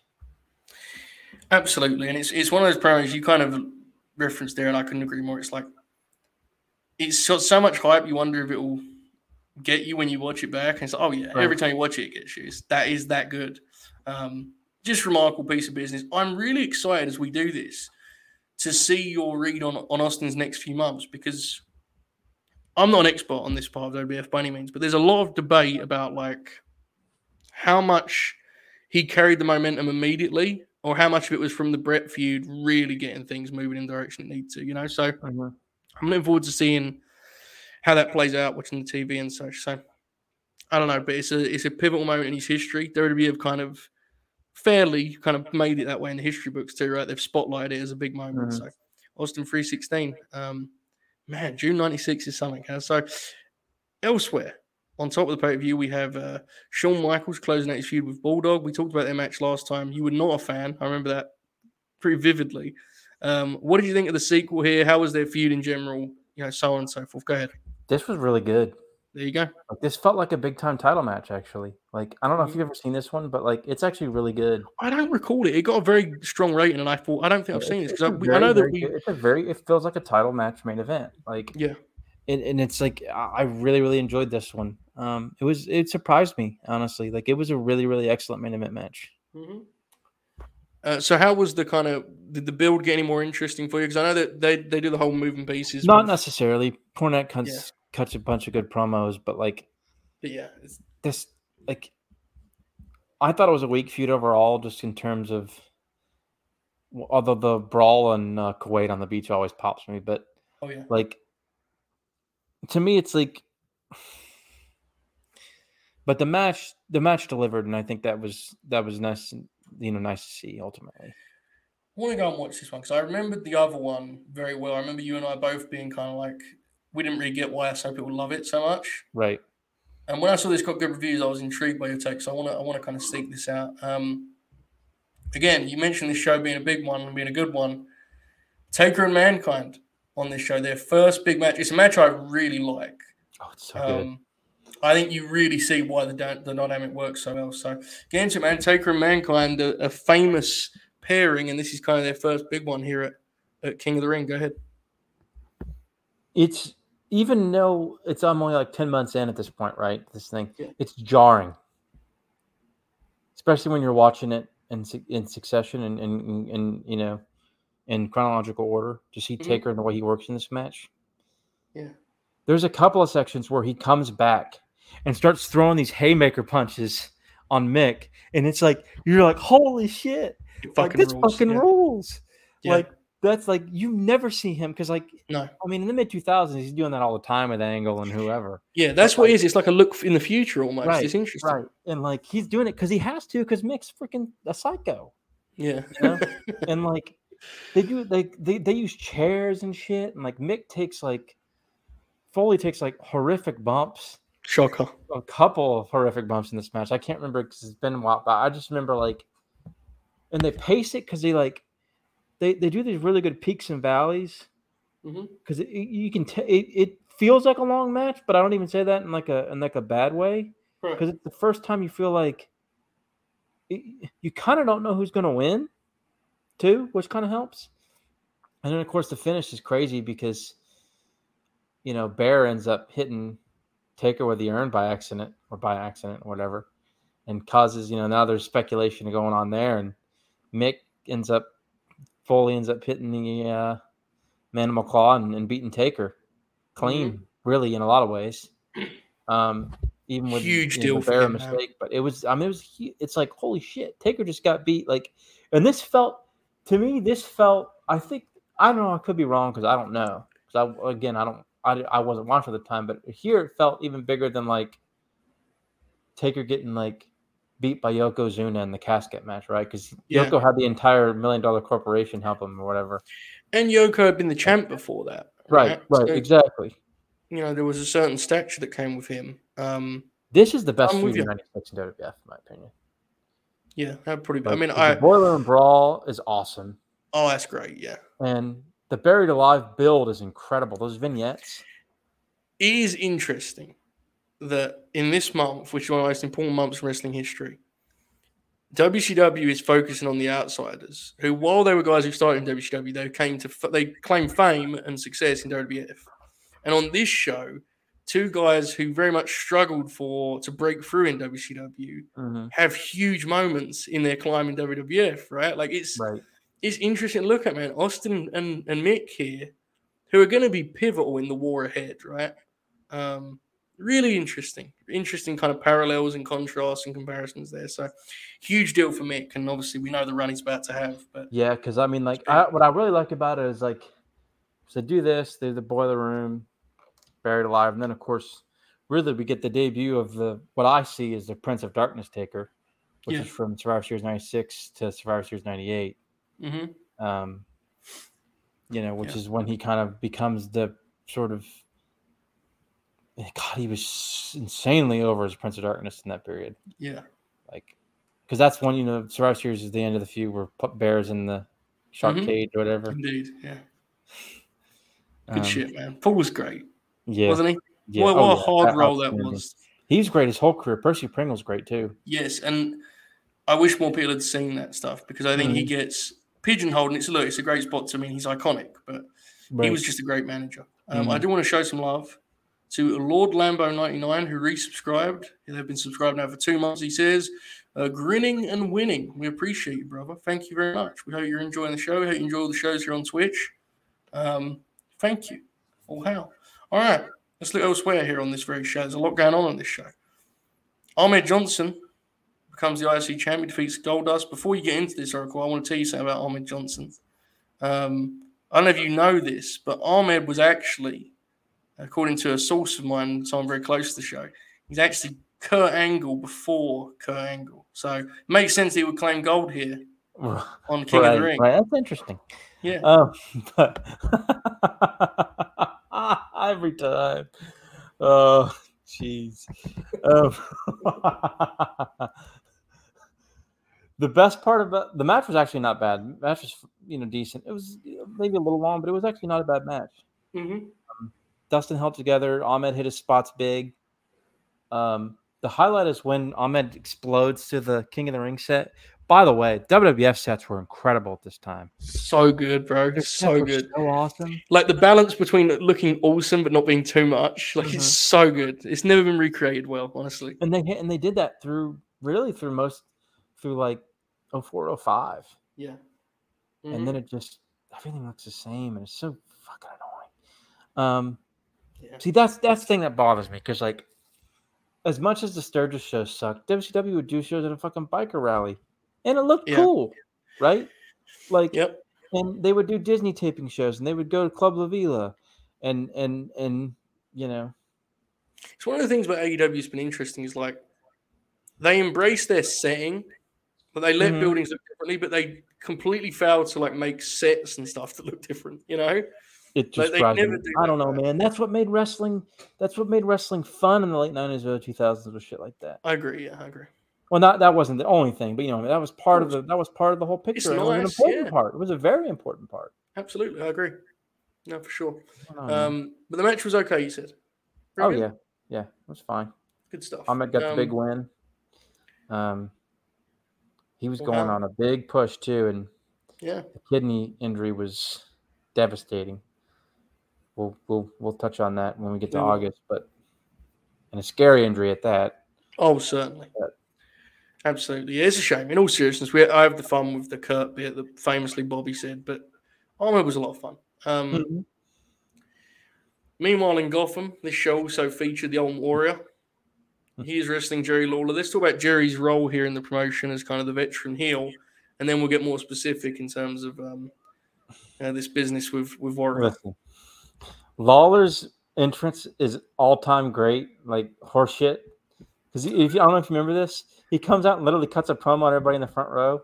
Oh, yes. And it's incredible. Oh, he's great here, man. Like, he's what he is. And of course, he says multiple things that are just horrifying, but it's just his delivery's so good.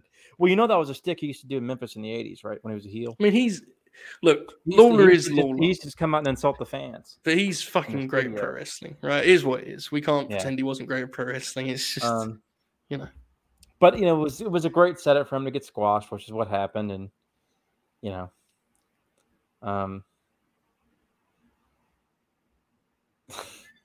then Warrior, we'll get to it, but he gets kicked out basically because he no-shows. Is that this month or is that next month? It's technically in June, but I think the tapings aren't until July. Okay, so we save that? Yeah, we save that. But what was it that Real Monsoon in the video? Is like he has to post bail for his shows that he missed. That popped me huge. That fucking rules. All right, well, so I look forward to there, folks. Let's talk Vader. Ramping up this push. You mentioned it earlier. Obviously, we know that SummerSlam is looming. That's going to be a big spot for Vader in a range of ways. How's Vader coming along in the WWF? He's kind of been in the background some, but they're really, I think you could tell with him and beating up Jake, King of the Ring, they're really starting to kind of try to elevate him back up. Of course, he ends up getting the big summer program with Sean. So, which Sean, handles very well like a mature adult. But, exactly what we want from your top guy. Match is good. It's just it is. It's an excellent match. In fact, looking at the SummerSlam card, that looks like a great show. I don't know if your memory's on that, but like that show looks like it fucking rules. I only remember the main event, so I don't know. Well, Boiler Room Brawl's in there. I remember that as being that year. Like you could have told me Boiler Room Brawl was 97. I'm like, yeah, sure. I don't. Yeah. I'm sure if I look at it, I've seen a lot of it. The SummerSlam. All right. Let's talk Sunny. Her and the Body Donners are having some drama here. What's up on that front? Well, they're having some drama. I don't believe Cloudy comes in until July, but I can't remember. Which is just another big tease for the next show, huh? An awful. Yeah, it's bad as it gets. In every way, we can hold off on that for later. Probably for the best. There's been enough bad stuff on this one. We can. Yeah. Sonny, she's basically feuding with the Body Donnas. She's with the Smoking Guns. Who she's with? I forget how long she's with the Smoking Guns. She's with them for like almost 6 months. Smoking Guns are tag 6 months. Yeah, she's with them for like 4 or 5. It was like 4. It might probably more 4 or 5 months, but still, it was close. It was close to 6 months. Damn. Well, yeah, you're right. People do forget because I'd forgotten. That's pretty wild. I didn't think of it that way. She was there for like the whole summer and into the fall. My God. Yeah. There you go. All right. Well, elsewhere, a couple big news bulletins here. We have Pillman. We just mentioned him leaving ECW. He signed the WWF. Immediately, there's some, laying of kind of foundations for things that would soon become very important. Talk us through Pillman's early days here, because this is something, man. The way he's introduced is kind of fucking wild, he just right? shows up like, yeah. Doesn't he like look at Austin or whatever when he comes out at King of '96? Yeah. And, like he Absolutely. comes out and like cuts a promo on their Milwaukee, and they're just a few years removed from very famous serial killer Jeffrey Dahmer. And I really. Pillman I now know where you're going. Carry on. Pillman has a line of, what does he say? Oh God, it's a great line. It's something about like, it's a shame Jeffrey Dahmer didn't eat this entire town or something. Mm-hmm. Yeah. Some line. Very Pillman. Very Pillman. Yes, very, very Pillman-esque. He says a couple other controversial things. Shows up the next night on Raw, like wanting his paycheck for Vince. He like confronts Vince in the middle of the show. He's like, "Where's my paycheck, McMahon? You know, where's my pay? I can't do his. No one can do all Pillman, the right? surgeries, Yeah, no one can do Pillman. But do you remember this? Do you remember the press conference? Yes, it is. It's awesome. Yeah, it's tremendous. Thank you for bringing that up. That's a great little segment. Like he's like legitimately like crying and stuff and emotional and like you pan out and it's like JJ Dillon, D'Lo Brown. It fucking rules. Yeah. Yeah, because I always forget JJ was like a top executive in WWE. Yeah, man. Like for a while in the mid '90s until he went over to WCW. Head of talent relations, right? I think that was his gig. That might be right. Yeah. I think JR takes it from him. Mm-hmm. I think, or maybe there's a middleman, but and then JJ becomes like the on-screen WCW authority figure, which pops him huge. Yeah, he's great in that role. I love JJ, man. I love JJ too. He's looked the same for 57 years or whatever. Yeah, but he fucking rules. Remember when he was on Dynamite? Do you remember when he came on Dynamite and Tully said something to him and JJ gave him like this death stare and it was incredible? Do you know what I'm talking about? Yeah, absolutely. I don't remember what Tully said, but. The thing I always remember that was so uniquely. With Kevin Sullivan with Steve Harvey presiding. Well, that was odd, but that was so uniquely profound. Do you remember that? They did the Tully match. JJ was with them. And then the news broke about Crockett. Do you remember that? That was that same night. And it was like, holy shit, what stuff like that is just amazing to me. The way that worked out, Yeah. Yeah, but you're right. JJ's the man. He always looked the same. Okay. Pillman is in. Let's talk about Mr. Perfect here before we wrap up. He is teasing a comeback. In hindsight, I wonder whether rather he didn't, but we know where it's going to end up. You know what? I think he's actually pretty good in '99 in West Texas Rednecks. Even as a worker, I think here's what I would ask you though. He's terrible in '96 or '97, '98. Is that '99? Is that '99 run worth the other stuff? Because I feel like I'd remember him more fondly or enjoy him more without that stuff. I don't know, man. I love the West Texas Rednecks. Fair. Okay. Like I legitimately like all those like groups and stuff that they like threw against the wall in summer '99. West Texas Rednecks and Jersey Triad specifically, I fucking love. Dude, Rap is Crap is a fucking. I don't give a fuck. The rap country feud fucking rules. That's fair. I just that feud. Like, it bums me out, dude. Watching him work at times. When you go beyond this and like, I don't know if you've ever seen that match he had with Jarrett at TNA's early days. Fuck, man, it's like sad. Like just. I actually think he's pretty decent in early 02 in WWF. Well, it seems like he was just happy to be back in that set and he was kind of motivated, right? Yeah. I don't know. I mean, look, he's one of the great fucking everyone loves Perfect. I think sometimes people kind of pretend that the WCW run was something that it wasn't. Like he struggled for a lot of that run. I don't think I'm talking out of turn to say that, right? Like he was not the dude that we remembered in WCW. Unfortunately, I wish he was. It would have been great if he was, but I don't know. Anyway, he's teasing a comeback. Talk us through this. Yeah, so basically, like he like Cornette picks him as the ref or whatever for Sean and Davey, and then like it ends up being like he ends up having to be like the outside enforcer or something. Yeah. And he basically, if I'm not mistaken, he like kind of turns baby, doesn't he? And like doesn't.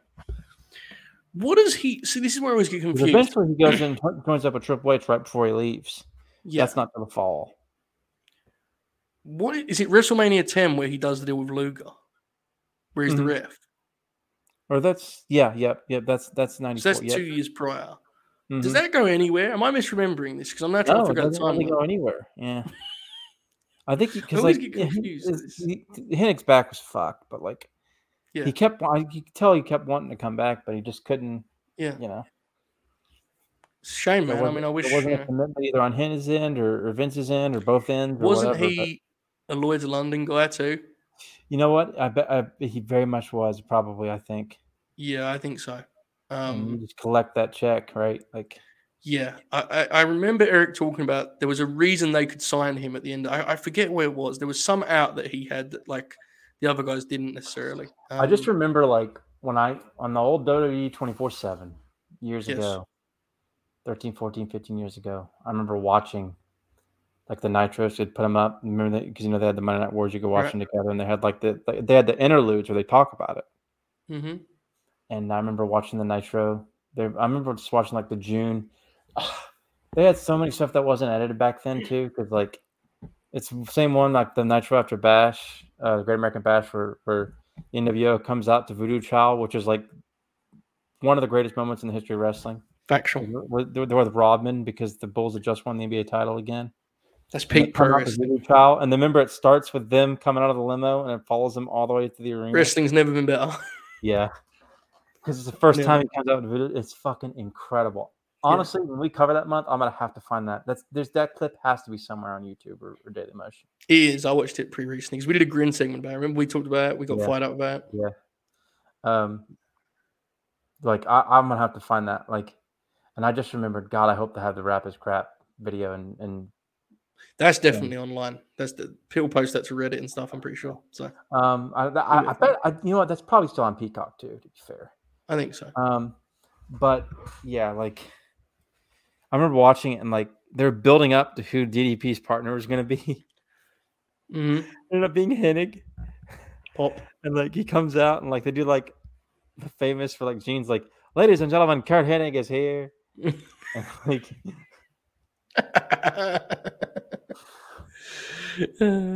just tremendous. I just like that's the one. They did a lot of crazy stuff during that period. Because I know I'm jumping ahead, but I remember like there was one Nitro and they were like. Raven jumped the barricade, and like NWO was all in the ring, and Sting was in the ring, and like DDP was out there, and Hennig too, I think, and Raven jumps the barricade. Yeah. Okay, Bucket, man. I've got to say this. You know, Raven pitched a feud with Hogan. He had to have, right? Oh, multiple times over, I'm sure. Yeah. Hogan was probably like, no way. He'd have done it like his angle would have been that Hogan set like an unrealistic body to like, you know, strive for young teenagers out there that were more like him, you know, the outcasts in the lunchroom, you know. God forbid they take those substances you take, Hulk, and like everyone had gone, oh, you know, and Tony Schiavone would have said it wasn't on the format or whatever, you know. And he would have pitched this once, twice, and Hogan every time be like, "Nah, not happening, not a thing with him." There's no way you do that feud without Raven saying stuff that Hulk wouldn't have wanted to say.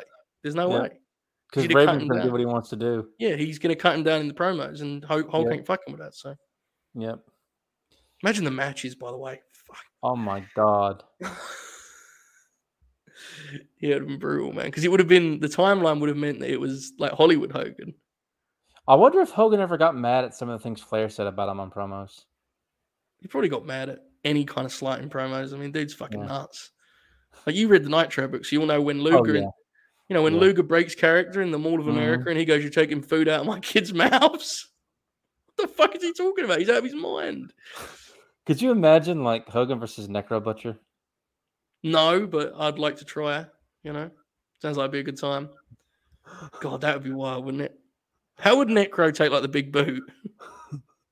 Probably like a little spin, you know. Yeah. How would Hogan take Necro's shoot punches 2 seconds into the match? He wouldn't. He would He have just laughed. wouldn't. He probably He just would have left the ring like Luger against Brody. He's got out. Fuck that. I ain't doing this shit. That rules. Yeah, Oh, good shit. shit. All right. How was the month for WWF? Obviously, the only company that got any wins was WCW, but ECW had a good month. Did WWF have a good month too? Oh yeah, it was an excellent month. I think it was the best month of '96 so far. There you go. Good wrestling across the board, brother. All right. Well, as we wrap up another edition of the Historical Oracle, any final thoughts, comments, plugs, promotions, anything of that nature, Oracle? The floor is yours as we take her home here. Go ahead, pal. Are we going to be having the Burt this week? We are indeed. The Burt is rocking and rolling as usual, thankfully. I believe it's the only show tomorrow, but yeah, the Burt's rolling. Good. I'm glad.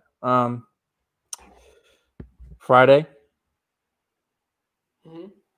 11 o'clock Eastern after Rampage. Actually, 11:05 or 11:07 Eastern, depending on when the Oracle of Wrestling gets on the podcast. Will be the flagship late night grand. Be you, myself, and confirmed shoot. I believe Bobby O'Neill will be that piece of not shit. with it. Shameful. I don't know. Don't have anything in the docket that I can think of for next week. Maybe, I'm sure we'll find something to do. Yeah, I think we should. We'll maybe get creative. Maybe we'll do something a bit weird. We had a lot of fun. I remember when we did that Beach Blast Grin Along. We had a lot of fun. Right? Maybe we'll do something of that ilk. But you always see the historical Oracle, the Oracle of Wrestling in some form or fashion. There's always stuff to be happening on the ground. With that in mind, a couple promotions on my part. So tomorrow, the Burt, 10 a.m. Eastern. I think Monty, that piece of shit from Wrestle Purist, is going to hop on and we're just going to talk about, NXT or whatever. That's it for tomorrow. I'm going to go see Top Gun Maverick. I'm going to go in a restaurant and be a fat fuck. Leave me be. Do not talk about professional wrestling. This is not to your Oracle. You can talk to me, but just generally, don't at me, To anyone in power in professional wrestling, do not do anything tomorrow. Please let me just enjoy my afternoon. We know how it goes when I go to the cinema. I want to be able to enjoy that. I want to come out and go to a restaurant without going on my phone and saying, oh my God, I have to go live via, my phone here on StreamYard. So that's tomorrow. Thursday, we have a few things going on. We have the Burt, and we also have the long-awaited return of our friend Jay Shell. As we do a show, her and I together, where we put together our perfect wrestling promotion. Now, Oracle can tell you, he knows us well enough. Our ideas of wrestling's perfection are very, very different. So we're going to be coexisting in that regard. So that's a special show on Thursday, probably around 5 Eastern. Friday, Retire the Rankings back at the same time. And then Friday night, the Grin, as you said, as well as the Burt, obviously. So there you go. We will be thinking of people Christian Bale can play. Dude, have you seen the way they've kind of strategically leaked stuff about them cutting all of his scenes? Very mad. Art. Yeah. He's being, respectful about it. There's kids. It's like, fuck the kids, man. Fuck them. That's what I say. It's a shame. I thought of somebody else he could play. Thinking about who would play the characters in the NWO angle. Christian Bale is Sting. And he does it method and just sits in the rafters. Yeah, could you imagine him? Yes.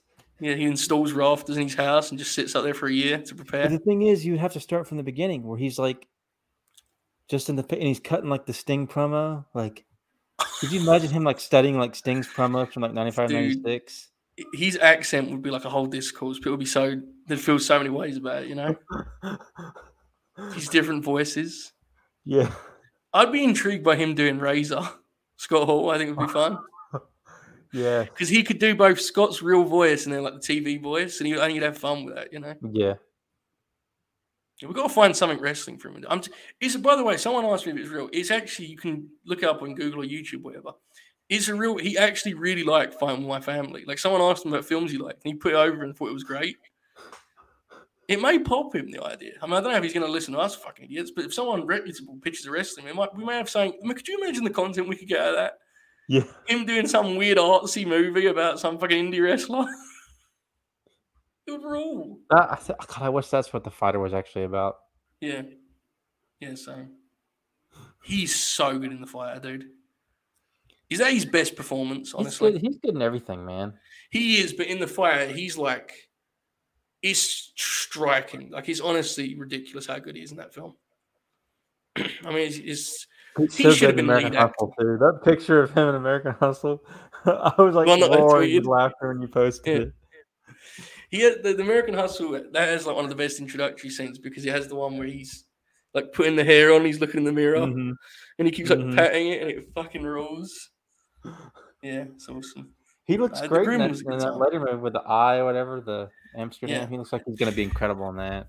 Well, he said that he's not going to do extreme stuff with his weight anymore because he said that people have told him he might die, which, fair. But he looks pretty damn skinny in that Amsterdam flick, doesn't he? Yeah, he does. God bless. Christian well, you know, he looks skinny as Gore, too. Maybe he's just kind of staying that. Well, he said, now I feel like this is actual information I'm giving out on the show. I'm not used to doing this here. So basically what happened was Gore as a comic book character was very like brutish, you know? Mm-hmm. So he was actually very imposing. And he only had 3 days in between, I believe, Amsterdam and 4. So he was like, I can't look like what this. And he said, basically, I wouldn't be able to compete with Chris Hemsworth anyway in terms of physically. So let's just make it more about the supernatural element of the sword. And that's why he's kind of the way he is. It wasn't by design as much as it was by kind of default because he had to be for the other film, you know? So that was actual information for you, folks. I'm sure you're not used to that when I'm talking on the Late Night Grim platform, you know? But, now that we've put over Christian Bale, folks. Oh, yeah. We were wrapping up, right? Yeah. So anyway, tune in. We gotta praise the. What if on Friday, like we just do, like I just introduce it as a segment to advertising. Like, anyway, it's time for the top 10 Christian Bale movies, and we just sort of, oh, bro, let Christian Bale play Fritz. Could you imagine? Oh my fucking God. The layers there are like, he would win the Oscar for that, bro. Fritz is such a like tortured soul, you know? He would have like multiple, like full-on Oscar scenes where he's like big. Because like, God, I'm not trying to be mean, but there's so much just trauma that he would be experiencing as a character. Oh, I know. Wow. Hopefully they're ahead of us on this. They're making the film, man. Maybe it will happen. I don't know. All right, well, there you go, folks. This is the kind of thing you can look forward to on latenightgrin.com. You know, it's a hell of a time over there. Sometimes you get some wrestling talk, but other times the whole third hour of the podcast can just be us going, what if he did this role? At one point, we cast him as Bray Wyatt. And then we displaced him for Joaquin Phoenix. The last 45 minutes of that show were incredible. Absolutely. It was literally just me showing like, well, Mark Ruffalo can play Bo Dallas. There you go. Anybody that came to my head, and it was so stupid and funny. The Bret Hart Green Grapple will be SummerSlam week. I'm thinking we're going to do SummerSlam edition to make it more fun because Bret's greatest hits are so discussed. I love the Austin matches, but come on, we all know it. I think we're going to do SummerSlam. Alex has struck a deal with me. He said he will watch the Wembley Stadium match if he can get the Doink Lawler double. And the Lawler part is fucking incredible, so I'm for it. Yep. So I think that's what we're going to do. So it'll be a part of our big SummerSlam week, which we're all very excited for. SummerSlam is one of my favorite like wrestling events ever. Like, as like in concept, not in that it's always good. It's just that what it represents, I've always found to be really fun, you know? Right. Oh, absolutely. Yep. We'll be doing that. Also the Nexus tag. No. Well, I don't know. I'll get ahead of ourselves, you know. You don't have to announce anything, you know. Right, we should probably wrap this show up. Right, anyway, I'll see you on the Burt. LateNightGrin.com. It's up just $1. If you haven't seen it, watch the play on Raw. I know you got a wonderful cameo from the Great Oracle of Wrestling, and it is the penultimate episode of season 1. So enjoy it while it's around. We're having a lot of fun here at the Grin. So we hope you are too. In the meantime, enjoy this outro. All out. Hang on a second. What the fuck just happened? Did that freeze for you or just me? It was odd. I don't know what happened. I hit it stayed on us, and then it started playing. Yeah. Right. Well, enjoy this outro, folks. Here we go.